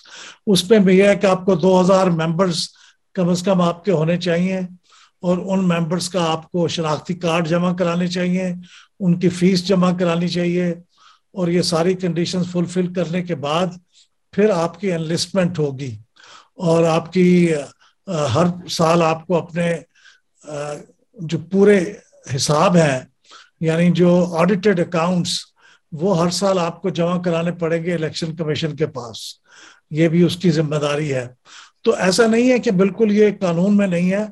और आप पहले आप कह रहे थे ना कि CV देना पड़ता है जॉब लेने के लिए, वो क्वालिफिकेशन डिसक्वालिफिकेशन। कॉन्स्टिट्यूशन का आर्टिकल 62 एंड 63 बड़े एलैबोरेट हैं to fix the qualification and disqualification. तो इसलिए वो भी अपनी जगह मौजूद है। तो पॉलिटिकल पार्टीज के लिए भी मौजूद है, लेकिन मैंने पहले अर्ज किया था कि थोड़ी सी एनफोर्समेंट के अंदर प्रॉब्लम्स हैं, पूरी तरह से एनफोर्स नहीं हो पाती। बिलाल साहब, देखिए फिर इस डेफिनेशन पे, I remember you telling me this and I remember, but इस डेफिनेशन पे फिर मेरा ख्याल जिमखाना के मेंबर्स तो एक पॉलिटिकल पार्टी बना सकते हैं, और इस्लामाबाद क्लब के मेंबर्स एक पॉलिटिकल पार्टी बना सकते हैं, बिकॉज 2000 मेंबर्स हैं, माशाल्लाह ऑडिट के अकाउंट्स हैं, सब कुछ। Is that what we want के मतलब कोई क्लब मेंबर्स, एशियन कॉलेज भी एक पॉलिटिकल पार्टी बना सकता है। 2000 मेंबर्स पे पॉलिटिकल पार्टी बनना, is that not something that should be then changed, because this is just too narrow and anybody can get in on that. तो ये तो कोई डेफिनेशन ना हुई, ये तो ना होने के बराबर डेफिनेशन है। ये PTI ने अभी रिसेंटली एक जो इलेक्टोरल रिफॉर्म्स प्रपोज की थी, अभी वो पास नहीं हुई थी। उनमें से एक अमेंडमेंट ये थी कि 2000 की बजाय इसको 10,000 कर दिया जाए, और उसका 20% विमेन पे मुश्तमिल होना चाहिए कम से कम। तो ये उसकी थी अमेंडमेंट, जो कि अभी शायद डिस्कस हो, लेकिन वो पास नहीं हो सकी थी। लेकिन यहाँ बना सकते हैं, छोटी पॉलिटिकल पार्टियां भी होती हैं, जिमखाना के मेंबर भी बना सकते हैं, इस्लामाबाद क्लब के भी बना सकते हैं। पाइट का तो हम ऐसे पॉलिटिकल पार्टीज तो ऐसे फैल जाएंगी ना, हर छोटी छोटी मतलब कई फैमिली 2-2 हज़ार बंदों की है तो पार्टीज बना लेंगे वो। बारी साहब मुझे बताइए, मेरा तो पार्टियां ज्यादा होने में क्या हर्ज है? असल उनकी वीडिंग आउट होगी जब वो इलेक्शन लड़ेंगे। इलेक्शन में कुछ नहीं जीत सकेंगे। आई थिंक ये बिलाल साहब, आपको पता है, there are lots of studies in the west, जहां मुझे याद नहीं आ रही, बड़ी अच्छी किताब थी, जहां रैशनैलिटी द वोटर जो है वो भी हम क्वेश्चन करते हैं। इतना रैशनल वोटर नहीं होता जितना हम लोग उसको एक रोमांटिसाइज कर देते हैं। तो बारी साहब ये बताइए कि ये पॉलिटिकल पार्टीज की जो डेफिनेशन है, मेरे ख्याल में तो, correct me if I am wrong, मेरे ख्याल में तो, खैर you can't correct me because my opinion, may be I am wrong, but tell me if I am wrong, कि कम से कम 1,00,000 बंदा ईच प्रोविंस से तो हो बिफोर पॉलिटिकल पार्टी रजिस्टर हो। ये क्या बात हुई कि एक बंदा उठ के 2,000 बंदे अपने फैमिली मेंबर्स को इकट्ठा करके पॉलिटिकल पार्टी बना ले? There should be a clear definition of political party. Would you agree Bilal साहब? सॉरी, अपना सरवर साहब। जी, मेरा बात सब अच्छी है इसमें। अच्छा बारी साहब, बुनियादी तौर बहुत जरूरी है कि हमें डिफरेंशिएट करना पड़ेगा पॉलिटिकल पार्टी जिसके पास इलेक्शन सिंबल है और पॉलिटिकल पार्टी जो इलेक्शन में हिस्सा नहीं लेती। तो ये तो बहुत जरूरी है। जैसे जर्मनी में है कि जब तक कोई सियासी जमात 5% वोट नहीं लेती तो उसको कोई सीट नहीं मिलती पार्लियामेंट के अंदर। तो एक थ्रेशोल्ड रखा हुआ है कि पार्टी को अगर कोई सिंबल लेना है या उसने पार्लियामेंट में पहुंचना है तो उसके ऊपर कुछ कंडीशनैलिटीज मौजूद है, और वो पाकिस्तान के जो रेलेवेंट लॉज हैं, इलेक्शंस एक्ट है, अमेरिका भी दर्ज है। बारी साहब, ये अमेरिका में भी है, लिबर्टेरियंस और लिबरल्स कभी नहीं बैलेट पे आ सकती बिकॉज उनके पास वोट ही नहीं होती। जी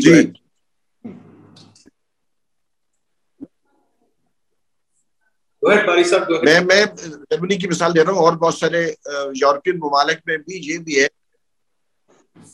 मैं तो समझता हूँ कि बहुत जरूरी है डिफरेंशिएट करना पार्टियां इलेक्शन, उनके ऊपर कंडीशन ज्यादा होनी चाहिए। जो political parties as a pressure group काम करना चाहती हैं, जब फ्रिंज में रहना चाहती हैं, तो उनके लिए वो कंडीशनैलिटीज नहीं होनी चाहिए। दूसरी बात ये है कि ये बहुत ही जरूरी है कि अगर ऐसी जमातें जो कानून के मुताबिक अपने इलेक्शंस नहीं करवाती और अंदरूनी जमहूरियत को स्ट्रेंथन नहीं करती, इलेक्शन कमीशन उनको सिंबल मत दे, चाहे उनके पास बहुत बड़ी तादाद में मेंबर्स भी हों, क्योंकि वो बुनियादी बात है कि आप कानून के मुताबिक जो जमातें हैं वो अपने अंदरूनी जमहूरियत को मजबूत करें। दूसरी, रेफरेंडम के बारे में जो दिलशाद से बात कर रहे थे कि एक पब्लिक फार्म जो है वो निकाला जाए और लोगों की ओपिनियन ली जाए। मेरा अपना ख्याल है ये 5-6 चीजें हैं जिनके बारे में रेफरेंडम करवाया जा सकता है और हमारा आइन इजाजत देता है। बहुत सारे यूरोपियन ममालिक में अगर एक खास परसेंटेज ऑफ सिटीजन कोई पटिशन साइन करें तो वो लाजिम हो जाता है रेफरेंडम करवाना। और मेरा अपना ख्याल है कि ये जो चंद खानदान है, शख्स 10 से ज्यादा सीटों पे इलेक्शन लड़ सकता है, और जो इलेक्शन कमीशन डील करते हैं 5-6-7 जो बुनियादी चीजें हैं, इनके बारे में रेफरेंडम करवाने में कोई हर्ज नहीं है। तो अगर हम वो कर लें, पब्लिक की जो है वो ऑन बोर्ड हो जाएगी, एक बहस भी होगी और कैंपेन चलेगी, ज्यादा इन्फॉर्म्ड होगी, बजाय ये कि हम चंद सियासी जमातें जो इस वक्त जो है रॉयल अपोजिशन और लॉयल अपोजिशन और उसके साथ साथ जो है जो खरीदे हुए लोग हैं वो अपोजिशन में बैठ के ये सारी चीजें तय कर लें, तो सिस्टम में मजीद जो स्ट्रेस है वो बढ़े और मामलात और ज्यादा खराब होंगे। इसलिए जरूरी है कि अवाम के पास जाया जाए और पार्टियां अपना मैनिफेस्टो लेके जाएं, अवाम के पास जो इस्लाहात करवानी है वो भी लेके जाएं, और फिर देख लें जो जिस पार्टी को ज्यादा वोट पड़ते हैं और वो पार्टी हुकूमत बनाए ताकि ये क्राइसिस खत्म हो। जी बिल्कुल ठीक। अच्छा जी, मैं एक सवाल और पूछ लूं, फिर जो भी सवाल पूछना चाहता है अपना हाथ खड़ा कर ले, प्लीज आ जाए बीच में। मुझे ये बताइए, जो कैंडिडेट सिलेक्शन है, हमारा जो पॉलिटिकल निज़ाम है वो पेट्रनेज बेस्ड है। हमारा पार्टी का हेड एक खुदा बन जाता है क्योंकि वो टिकट बांटता है। तो ये कैंडिडेट सिलेक्शन भी एक प्रोसेस हमें देखना चाहिए। क्या हमें कोई derivative of the American primaries या कोई ऐसी चीज, कोई हम सिंपल सी चीज रखें जहां कैंडिडेट्स किसी तरीके से सिलेक्ट हो रादर देन के सिंपली जो पार्टी हेड है वो अपनी मर्जी से दे दे टिकट। इसमें बहुत ज्यादा पेट्रनेज शुरू हो जाती है, बहुत ज्यादा डिपेंडेंस शुरू हो जाती है ऑन द पार्टी हेड। एक ये सवाल है। दूसरा, इसके साथ ही मैं कर दूं, this is my last question, जो ओवरसीज वर्कर्स की, ओवरसीज वोटर्स की इतनी बात हो रही है, अब क्या हर ओवरसीज पाकिस्तानी को वोट मिल जाएगी? जो फॉरेन पासपोर्ट भी एक्सेप्ट कर बैठे उनको भी मिल जाएगी, या कि जो लोग पाकिस्तान वापस भी नहीं आता उनको भी मिल जाएगी? क्या उन लोगों को मिल जाएगी जो पाकिस्तानी टैक्स भी नहीं भरते? I mean, is there going to be definition of the overseas voter, या all overseas voters are eligible because they favour one party? तो some people have no intention of coming back. तो इसको कैसे हम करेंगे? कोई तरीका है? तो ये दो सवाल आपके सामने मैं रख रहा हूँ। जी महबूब साहब, एक तो पार्टी कैंडिडेट्स कैसे सिलेक्ट करेंगे, दूसरा ओवरसीज वर्कर्स क्या है, कौन है, कैसे उसको डिफाइन करेंगे? नदीम साहब, ये बात तो आपकी सही है। तकरीबन तमाम पॉलिटिकल पार्टियों के अंदर जो पार्टी हेड है वो बादशाह सलामत है, आखिरी फैसला वही करता है, और वो जिससे चाहे मशवरा कर ले और जिससे चाहे मशवरा ना करे, और चाहे तो किसी से भी मशवरा ना करे। उसकी बुनियादी वजह यह है कि पब्लिक का जो वोट है ना, वो बिलअमूम पार्टी की बजाय उस शख्सियत के नाम पे पड़ता है। तो इसलिए वो पार्टी के अंदर अपनी ऑटोक्रेसी को कायम रखने में कामयाब होता है। अगर पब्लिक उस शख्सियत की बजाय पार्टी को वोट देना शुरू कर देंगे तो फिर शायद ये कलेक्टिव लीडरशिप का तस्वर जो है वो पैदा हो जाएगा। लेकिन इस वक्त यही सूरत हाल है। हर पार्टी अपने अंदर एक पार्लियामेंट्री बोर्ड तो बनाती है, उसके अंदर कुछ सिस्टम ऑफ कंसल्टेशन होता तो है, लेकिन आखिरी फैसला जो है वो बहरहाल पार्टी का हेड ही करता है। लेकिन ये क्योंकि लोगों को साथ लेके चलना होता है, इसलिए कंसल्टेशन का ऐसा नहीं है कि प्रोसेस बिल्कुल ही नहीं होता। वो लोग बैठते हैं और वो डिस्कस करते हैं, और एक एक शायद कैंडिडेट को इंटरव्यू भी किया जाता है। लेकिन मैंने फिर रिपीट करूंगा कि आखिरी फैसला पार्टी हेड का होता है। अच्छा, ओवरसीज पाकिस्तानीज के बारे में ये है कि जो फॉरेन पासपोर्ट होल्डर्स हैं वो इसके मेंबर नहीं हो, इसके वोटर नहीं हो सकते, इसलिए कि वो खासतौर पे वो फॉरेन पासपोर्ट होल्डर जो ड्यूअल नेशनैलिटी होल्डर नहीं है। अगर आपके पास ओवरसीज पाकिस्तानीज आइडेंटिफिकेशन कार्ड है ना, ओपेक, तो तब आप हो सकते हैं वोटर, बहैसियत वोटर रजिस्टर। अगर आपके पास ओवरसीज पाकिस्तानीज आइडेंटिफिकेशन कार्ड नहीं है, और उसकी शराइत तकरीबन वही होती हैं जो आपको CNIC लेने के लिए होती हैं, कंप्यूटराइज्ड नेशनल आइडेंटिफिकेशन कार्ड। सिर्फ उसका फर्क ये होता है कि आप बैरून मुल्क मुकीम है, उसका सबूत देना पड़ता है। तो आप तकरीबन देखें ना, वैसे तादाद तो बहुत ज्यादा होगी, लेकिन कोई इस वक्त बताया जाता है कि 9 मिलियन के करीब, 9 मिलियन से कुछ ऊपर कुछ नीचे ओवरसीज पाकिस्तानी वोटर्स रजिस्टर्ड है इलेक्शन कमीशन के पास। तो इसलिए वो एक बाकायदा क्राइटेरिया है हर आदमी जो, लेकिन उसके लिए ये शर्त नहीं है कि उसने पाकिस्तान कितने साल बाद विजिट किया है, कितनी दफा किया है, ये कोई शर्त नहीं है। If you are living outside and you fulfil the other criteria, then even if you have not, आपने पाकिस्तान नहीं आए कई सालों से, तो भी आप वोटर होंगे। लेकिन अभी सूरत यह है कि उनका वोट देने की जो फैसिलिटी है ना, सिटिंग आउटसाइड, वो कुछ खटाई में पड़ गई है। मुझे नहीं लगता कि इन आने वाले इलेक्शंस में उनको शायद मौका मिल सकेगा। हाँ, पाकिस्तान आके वोट देना चाहे तो ये फैसिलिटी तो है। जी दिलशाद साहब, दिलशाद साहब।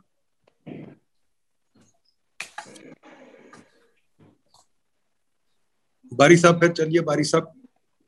जी देखिए, पहली बात तो ये है कि इलेक्शंस एक्ट 2017 में ओवरसीज वोटिंग का तो जिक्र है, और सुप्रीम कोर्ट का ऑर्डर भी है 2018 अक्टूबर में उन्होंने दिया था कि ओवरसीज पाकिस्तानी जो सिटीजन्स हैं उनको वोट का, उनको डालने का हक दिया जाए। और उसकी वजह से 2018 के इंतखाबात के बाद जो ज़िमनी इंतखाबात हुए थे उसमें वोट डाले गए थे। लेकिन एक्ट में ओवरसीज पाकिस्तानी की डेफिनेशन मौजूद नहीं है, पहली बात तो ये है। लेकिन ये कि कोई भी पाकिस्तानी सिटीजन जो है, जिसके पास नाइक ऑफ है या उसके पास पाकिस्तान का शनाख्ती कार्ड है, बाहर रहता है, उसका राइट है सुप्रीम कोर्ट के ऑर्डर के मुताबिक, और वो वोट डालने से उनको कोई भी नहीं रोक सकता जब तक कि आप कानून में तब्दीली ना करें। लेकिन जो सुप्रीम कोर्ट का हुक्म है उसको अब कैसे एड्रेस किया जाएगा, इसको रिवर्स करने के लिए मुझे नहीं समझ आती।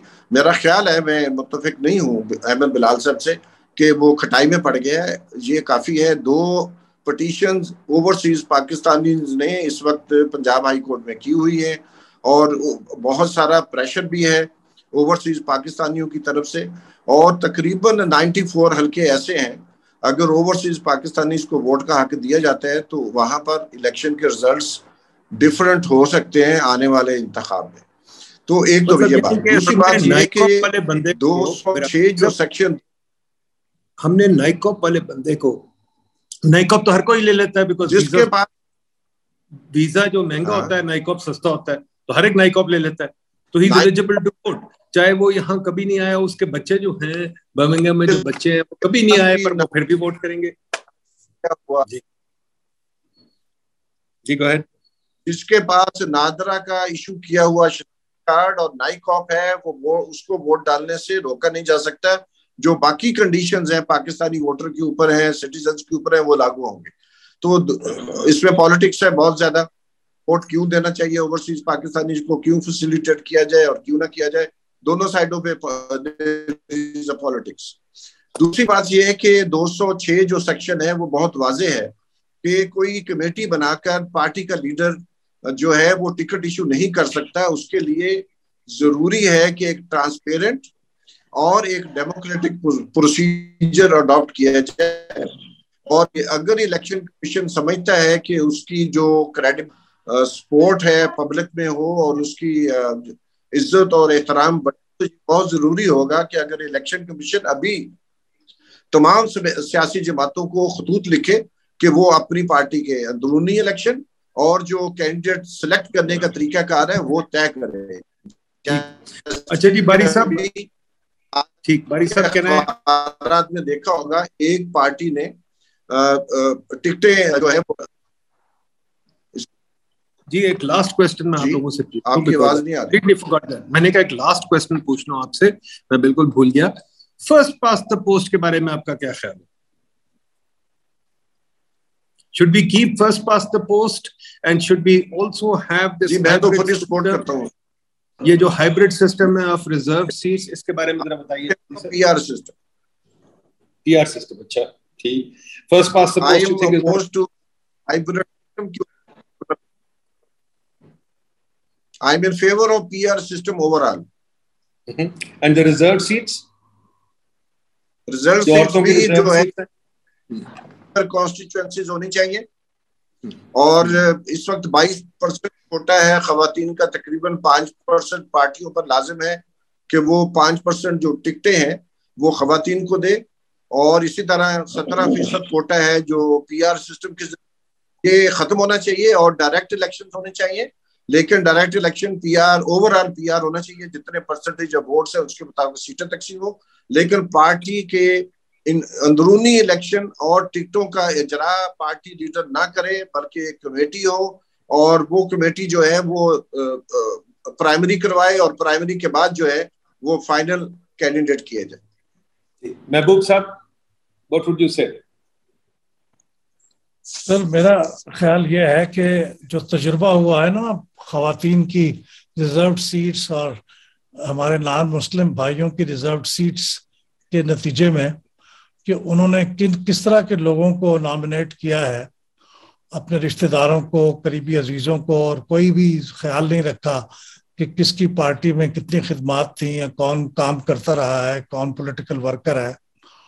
उससे ये बात मजीद रीइंफोर्स होती है कि अगर आपने पूरा सिस्टम PR कर दिया, तो इसका PR का मतलब यह है कि लिस्ट सिस्टम, वो एक लिस्ट देगी पार्टी, और जिस पार्टी को ज्यादा वोट मिल जाएंगे वो पार्टी अपने वोटों की निस्बत से उस लिस्ट में से फिर लोग मुंतखब हो जाएंगे। तो वो मेरा ख्याल ये है कि फिर वो जो चंद लोग अपने जाती इलेक्टेबिलिटी की बुनियाद पे independent of the top leadership elect हो जाते हैं, वो भी नहीं होंगे, और पार्टियों के अंदर जो लीडरशिप की डिक्टेटरशिप है वो ज्यादा स्ट्रेंथन हो जाएगी। अनलेस हम पार्टियों के अंदर कोई सिस्टम इवॉल्व हो जाए और वो ज्यादा डेमोक्रेटिक हो जाए और ये चीजें होती नजर नहीं आती, अचानक नहीं होंगी, इट विल टेक टाइम। जब तक वो ना हो, PR system will strengthen the dictatorship in political parties, और वो नहीं होना चाहिए। ठीक जी, थैंक यू। दिलशाद साहब, आर यू देयर? दिलशाद साहब इज देयर? दिलशाद साहब, एक क्विक सवाल मुझे दे दें कि जो इलेक्शन कमीशन, सवाल आ रहा है, आपका जवाब आ रहा है, बताइए। Can you hear me? Dilshad साहब, can you hear me? Dilshad साहब, जो इलेक्शन कमीशन है, ये मुझे बताइए। दिलशाद साहब, मेरे सवाल सुन लें। जब मैं प्लानिंग कमीशन में नदीम साहब, मैं इसको आगे बढ़ता हूँ लेके। सबसे बड़ी अहम बात जो मेरा अभी जो अहमद बुलाल सर ने जो बात की है ख्वातीन के रिश्तों के हवाले से, तो ये एक आईनी और कानूनी तौर पर मैं ये अर्ज करना चाहता हूँ कि ये आर्टिकल 226 की खिलाफ वर्जी है। ये इलेक्शन नहीं है, ये सिलेक्शन है। लिखा हुआ है जो ख्वातीन की जो नशिस्तें जो है हमारी, ये एक सिलेक्शन किया जाता है, खास प्रायोरिटी ग्रुप को दिया जाता है। ये इलेक्शन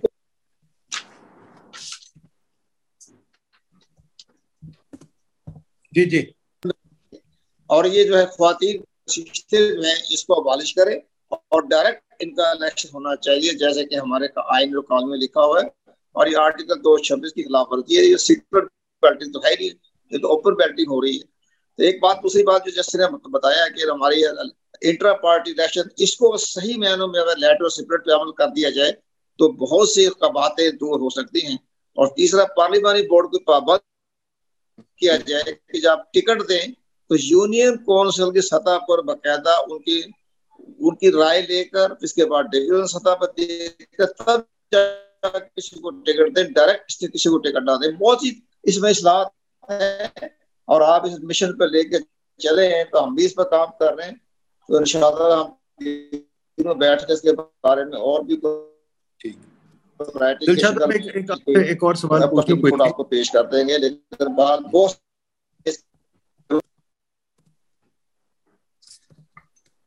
दिलशाद साहब, आपसे एक फाइनल सवाल पूछ लूं, जरा सुन सक रहे हैं आप? आवाज आ रही है आपको? दिलशाद साहब, can you hear me?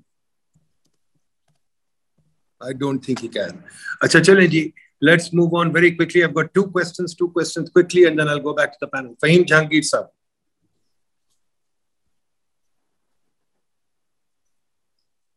Faheem Jahangir साहब,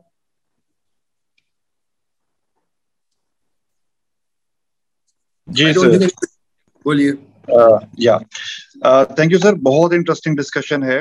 जस्ट 2-3 क्विक कमेंट्स और एक क्वेश्चन होगा फिर मेरा। मुझे लगता है सर, और शायद बाकी सब तो भी होगा इसमें से एग्री करेंगे, कि हमारी लार्ज जो पॉलिटिकल पार्टीज हैं वो उनको तोड़ना या उनको रिस्ट्रिक्ट करना बहुत मुश्किल है जब तक हमारे ये सूबों का फैसला नहीं होता कि हम इनको छोटे सूबों में कन्वर्ट करें।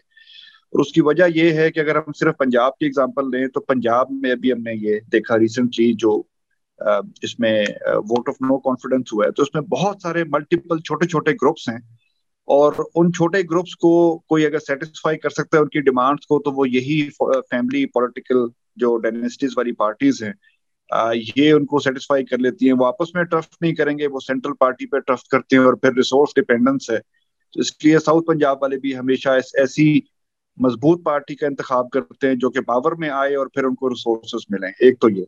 दूसरा, यहाँ बात हुई मल्टीपल सीट्स के ऊपर, तो उस दिन भी हम स्पेस में जब बात कर रहे थे तो अगेन एक तो ऑप्शन है कि बाई इलेक्शन का एक्सपेंस जो है वो बंदा दे जिसने वो सीट छोड़ी है और एक रिटेन कर ली है, बाकी सीटें छोड़ी हैं। और एक ऑप्शन ये भी है कि जो रनर अप है उसको विनर करार दे दिया जाए, बजाय इसके कि टैक्स पेयर का पैसा जो है वो लगाया जाए सिर्फ इस ख्वाहिश में कि इमरान खान और नवाज शरीफ या और कोई पीपल्स पार्टी या किसी और पार्टी से कोई शख्सियत जो है असेंबली में पहुंच जाए। तो या तो वो उनको ऑप्शन दे दी जाए कि आप बाई इलेक्शन का पूरा एक्सपेंस देंगे, या फिर ये कि अगर आप एक्सपेंस नहीं देंगे तो फिर आपका जो रनर अप है वो जिस मर्जी पार्टी से हो उसको विनर डिक्लेयर कर दिया जाए। टैक्स पेयर का पैसा बाई इलेक्शन पे दोबारा नहीं लगना चाहिए। ओवरसीज सर, पाकिस्तानी इसको हमें इलेक्शन के कॉन्टेक्स्ट में डिफाइन करना होगा।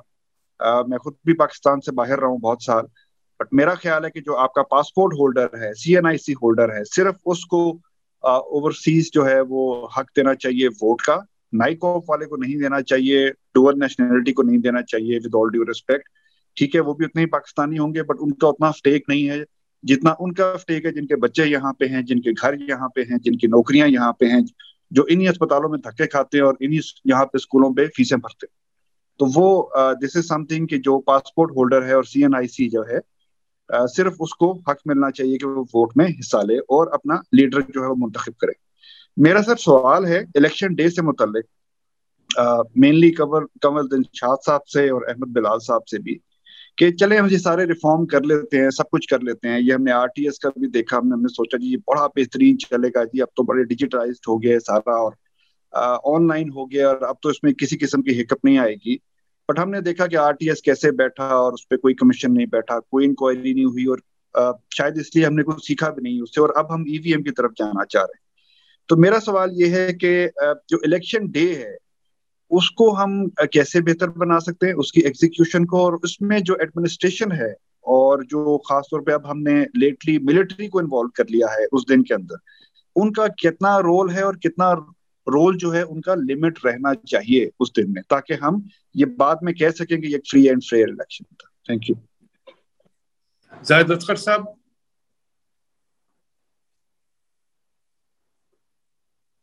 जाहिद असगर जी सर, मेरा छोटा सा सवाल ये है कि अभी जैसे आप कह रहे थे कि हम डायनेस्टीज को कंट्रोल करें, तो मेरा जो है सवाल ये है कि क्या हम जो उसकी प्रेसिडेंटशिप है या चेयरमैनशिप है, क्या हम उस पे कोई लगा सकते हैं कि मैंने एक पार्टी बनाई और मैंने 25 ईयर्स की एज में बना ली और मैं फिर 85 ईयर्स की एज तक उसका हेड रहता हूं, चाहे वो इलेक्शन हो जाते हैं जो भी कोई होता है।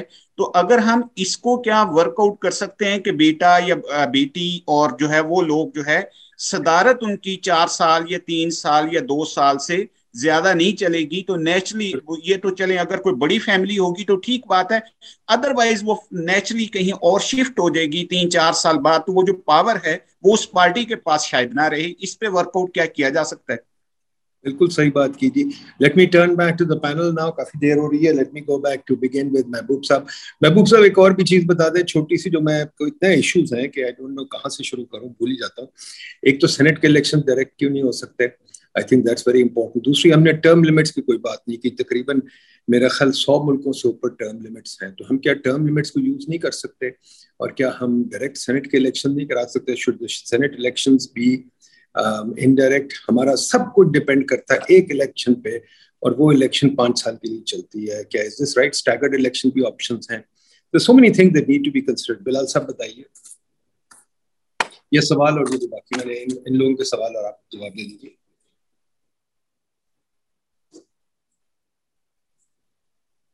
बिलाल साहब नहीं तो दिलशाद साहब, फिर बिलाल साहब कांट हियर मी, दिलशाद साहब गो अहेड। बिलाल साहब जा चुके हैं, उन्होंने साइट पे वो मैसेज पोस्ट किया था कि he had to be somewhere else at 3।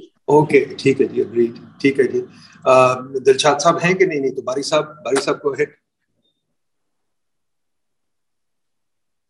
Bari साहब हियर और नॉट? हाँ जी बारी साहब जी। देखिए सेनेट के इंतखाबात के बारे में जो मैंने मसवदा था अपना, उसमें हमने भी डिमांड की है कि सेनेट के इलेक्शन भी बराह रास्त होने चाहिए। एक तो ज्यादा जमहूरी हो जाएंगे, उसके अलावा सेनेटर की अपनी कॉन्स्टिट्यूंसी होगी, उनके सामने वो जवाबदेह भी होंगे, जिसकी बिना पर फिर गवर्नेंस को भी जरा बेहतर करने में मदद मिल सकती है। और हल्के जो है चूंकि 100 कुछ हैं, 104 के लगभग सेनेटर हैं, तो उसी के मुताबिक पंजाब में बड़े हल्के होंगे, बलूचिस्तान में बहुत कम हल्के होंगे, तो यकीनन इसका भी इंतखाब जो है बराह रास्त होना चाहिए था। और दूसरा, जो जिस तरह सेनेटर हमारे यहाँ बनते हैं, वोट बिकते हैं, और हर दफा जो है जो हमारी जमहूरियत है उसका एक शर्मनाक पहलू जो है हमारे सामने आता है, तो यकीनन इसकी शदीद जरूरत है। और ये भी आपने बहुत सही सवाल उठाया है, ये किया जाना चाहिए। जहां तक ये है कि टर्म होनी चाहिए इलेक्टेड मेंबर्स की, I am not sure about that. मेरा अपना ख्याल है कि इंग्लैंड में भी 30-30 साल तक लोग रहते हैं, मुसलसल वहां से जीतते रहते हैं, अपने इलाके की खिदमत करते हैं, उसकी वजह से वो जीतते हैं। हमारे यहाँ जो ये बहुत जरूरी है कि कम से कम जो पार्टी के लीडर्स हैं उनकी टर्म तय करनी चाहिए। बहुत सारी जैसे ANP है, उसके अंदर ये है कि जो प्रेसिडेंट है 2 टर्म से ज्यादा नहीं रह सकता। उसके बाद गैप आता है, फिर अगर वो आना चाहे तो आ सकता है। अवामी तहरीक सिंध की है, वहां पर भी ये टर्म कंडीशंस पार्टी के अंदर मौजूद है। तो मेरा अपना ख्याल है कि ये जो सेनेटर्स की टिकटें इशू हो, उसमें बहुत जरूरी है कि जो पार्टी के कारकुन है उनकी राय ली जाए, प्राइमरीज करवाए जाए। तो बहुत सारे मामले मैं समझता हूं कि अगर जो चैप्टर 11 है इलेक्शंस एक्ट का, अगर उसको सही तरीके से इम्प्लीमेंट करने के लिए प्रेशर बिल्ड किया जाए और इलेक्शन कमीशन की कुछ पावर्स बढ़ा दी जाए उसमें, और ऐसी पार्टियों को पिनलाइज किया जा सके जो ना करें, इसको फॉलो ना करें, तो मेरा अपना ख्याल है बेहतरी लाई जा सकती है। लेकिन उसके लिए बहुत जरूरी है सिविल सोसाइटी, इंटेलिजेंसिया की तरफ से ये भरपूर डिमांड आनी चाहिए, और उसके लिए कैंपेन चलानी पड़ेगी, हमें पब्लिक के साथ पिटीशन साइन करवानी पड़ेगी, ताकि अभी जो बहस इस पे कमेटी बन गई है उसको इन्फ्लुएंस किया जा सके। भारी साहब करें ना, फाफन यही तो करती है, आपका काम है, आपका हम आपके साथ ज्वाइन करते हैं। मेरा फाफन अलग नहीं है अभी, हम लोग कोलेशन 38 के प्लेटफॉर्म से कर रहे हैं, क्योंकि कोई बाकी लोग भी करें, हम सबके साथ हाथ मिलाने को तैयार हैं। हम तो शुरू कर रहे हैं कि हमने इसके ऊपर सिग्नेचर कैंपेन शुरू करने वाले हैं। डेमोक्रेसी का तो मतलब ही इकट्ठे मिलकर काम करें।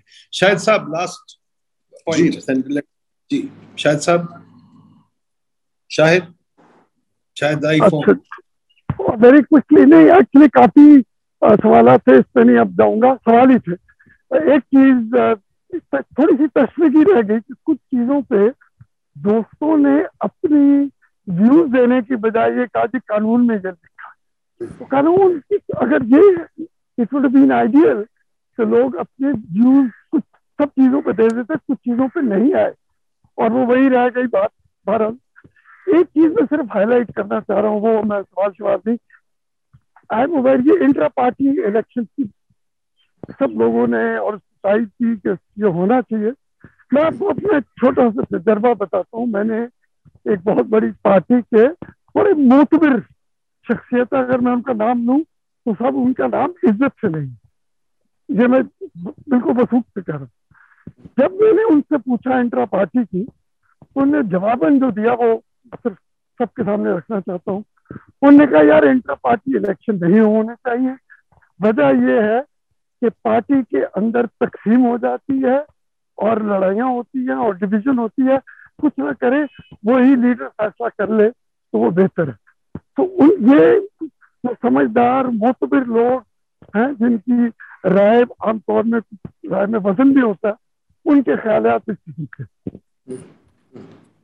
Fair point, but how would you sum up this discussion, Shahid, if you can?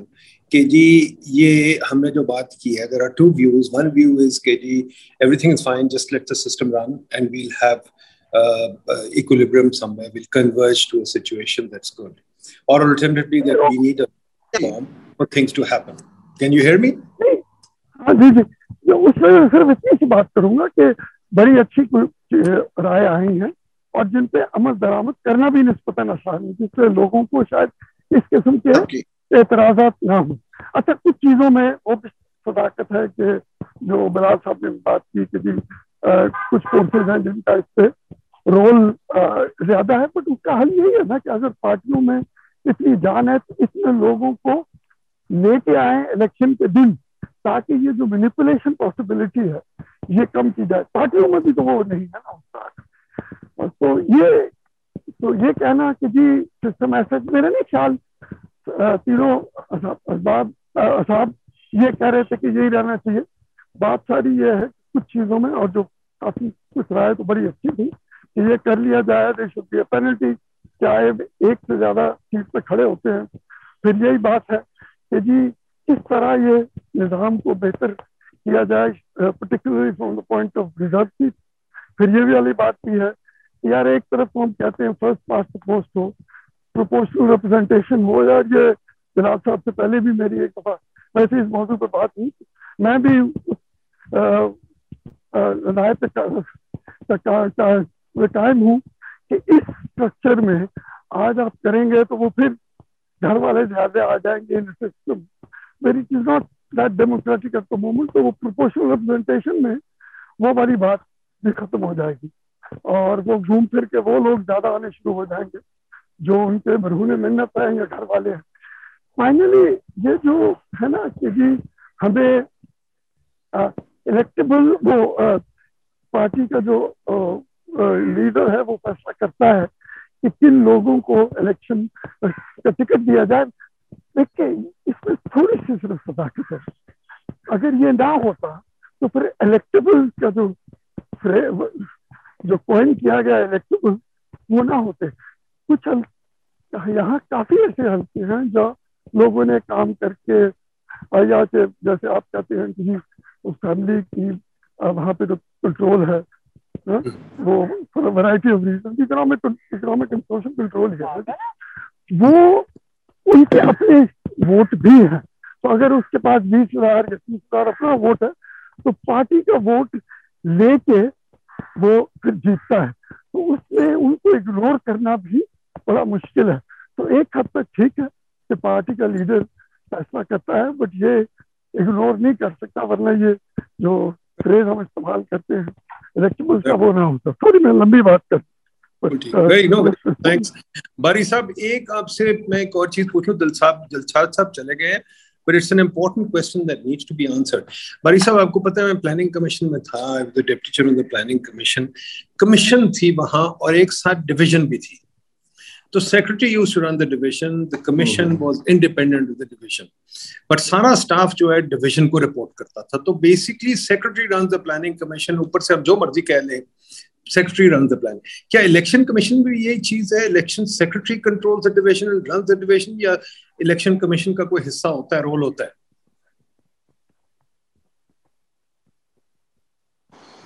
देखिए बुनियादी तौर पर तो सेक्रेटरी जो है इलेक्शन कमीशन के वो चीफ इलेक्शन कमिश्नर को रिपोर्ट करते हैं और उनकी मर्जी के बगैर कुछ नहीं होता, लेकिन सेक्रेटरी के पास बहुत पावर्स हैं, क्योंकि जो इनसे पहले जो सेक्रेटरीज थे वो ज्यादा नोन भी थे, ज्यादा पब्लिक भी होते थे।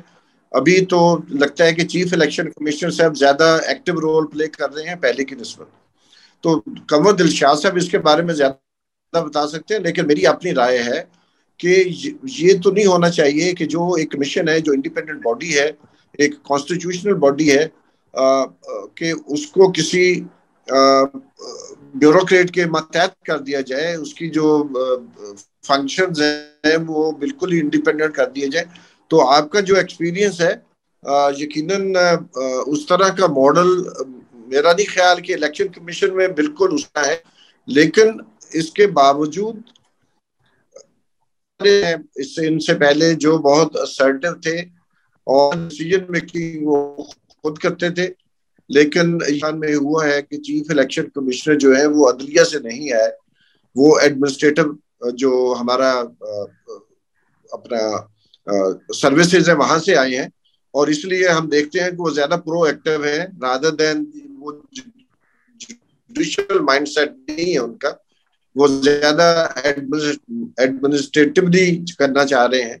और जो सेक्रेटरी साहब है वो, तो ये पहली दफा पाकिस्तान में हुआ है कि दोनों जो अहम पोस्टें हैं इलेक्शन कमीशन की वो एडमिनिस्ट्रेटिव बैकग्राउंड के लोगों पर मुश्तमिल है, और उसकी वजह से हम देखते हैं ज्यादा प्रॉम्प्ट एक्शन भी हो रहे हैं। लेकिन मैं देखता हूं कि जो क्वालिटी ऑफ सर्विसेज हैं, जो क्वालिटी ऑफ इलेक्शन रिजल्ट्स है, जो रिजल्ट्स तैयार किए जाते हैं, अभी हमने पूरा जो लोकल गवर्नमेंट इलेक्शन हुए हैं खैबर पख्तूनख्वा में, उनके जो रिजल्ट के फॉर्म्स हैं कंसोलिडेटेड फाइनल रिजल्ट कहते हैं, तो एनालाइज किया है 70% फॉर्म्स में जो इलेक्शन कमीशन की वेबसाइट पर पड़े हैं उन पर सीरियस जो है एरर्स हैं, और उन एरर्स की वजह से जिनको डिक्लेयर किया गया है कि वो विनर्स थे, रिटर्न कैंडिडेट थे, तो बहुत सारी उनकी ऐसी तादाद भी है, हो सकता है कि अगर दोबारा से गिनती की जाए, दोबारा सारा उसको स्क्रूटनी की जाए ऐसे फॉर्म्स की, तो बहुत सारे जीतने वाले हार जाए और हारने वाले जीत चुके हैं। तो ये जो इनएफिशिएंसी इलेक्शन कमीशन के अंदर पाई जा रही है, और वो हमारे यहाँ बड़े इलेक्शन में भी होती है और लोकल गवर्नमेंट में भी इलेक्शनों में होती है, तो इसके बावजूद मैं समझता हूँ कि ये बहुत जरूरी है इलेक्शन कमीशन के अंदर रिसर्च भी, इनकी जो इलेक्शन कमीशन की अपनी वर्किंग है उसका कोई सिस्टम हमें इवॉल्व करना पड़ेगा कि इलेक्शन कमीशन की जो एफिशिएंसी है, to learn from its own experiences, its own mistakes and successes, उसका कोई इंटरनल मैकेनिज्म बज़ाहिर एग्जिस्ट नहीं करता। तो मेरा अपना ख्याल है कि बहुत सारी चीजें सही करने की जरूरत है वहां पर। ठीक, थैंक यू वेरी मच। तो ये है कि जो हमारे यहाँ एक स्टैंडर्ड व्यू था कि जी ये काम जजों का नहीं है, ये आप डीएमजी को दे दो, आपने वो भी करवा के देख लिया कि बात वही है कि उनकी एडमिनिस्ट्रेटिव साइड भी उस तरह नहीं हुई जो सर्वर ने वो बात कर दी कि some of the things on the administrative side वो भी नहीं हैंडल करता है। तो द होल आइडिया कि जी डीएमजी को चीफ इलेक्शन कमिश्नर भी होना चाहिए, सेक्रेटरी भी होना चाहिए, एक हद तक तो काम उस हद तक हो गया कि वो उनके लिए एक inclusive manner running the ECP became easier administratively, और उनको ऑपोजिशन भी नहीं मिली कहीं भी within the administrative structure of the government of Pakistan and even at the provincial level. But reality for them to get the system fixed, the argument which was always the case, कि यार इनके administrative background where they would know how to handle these, frankly, which is not the case at all.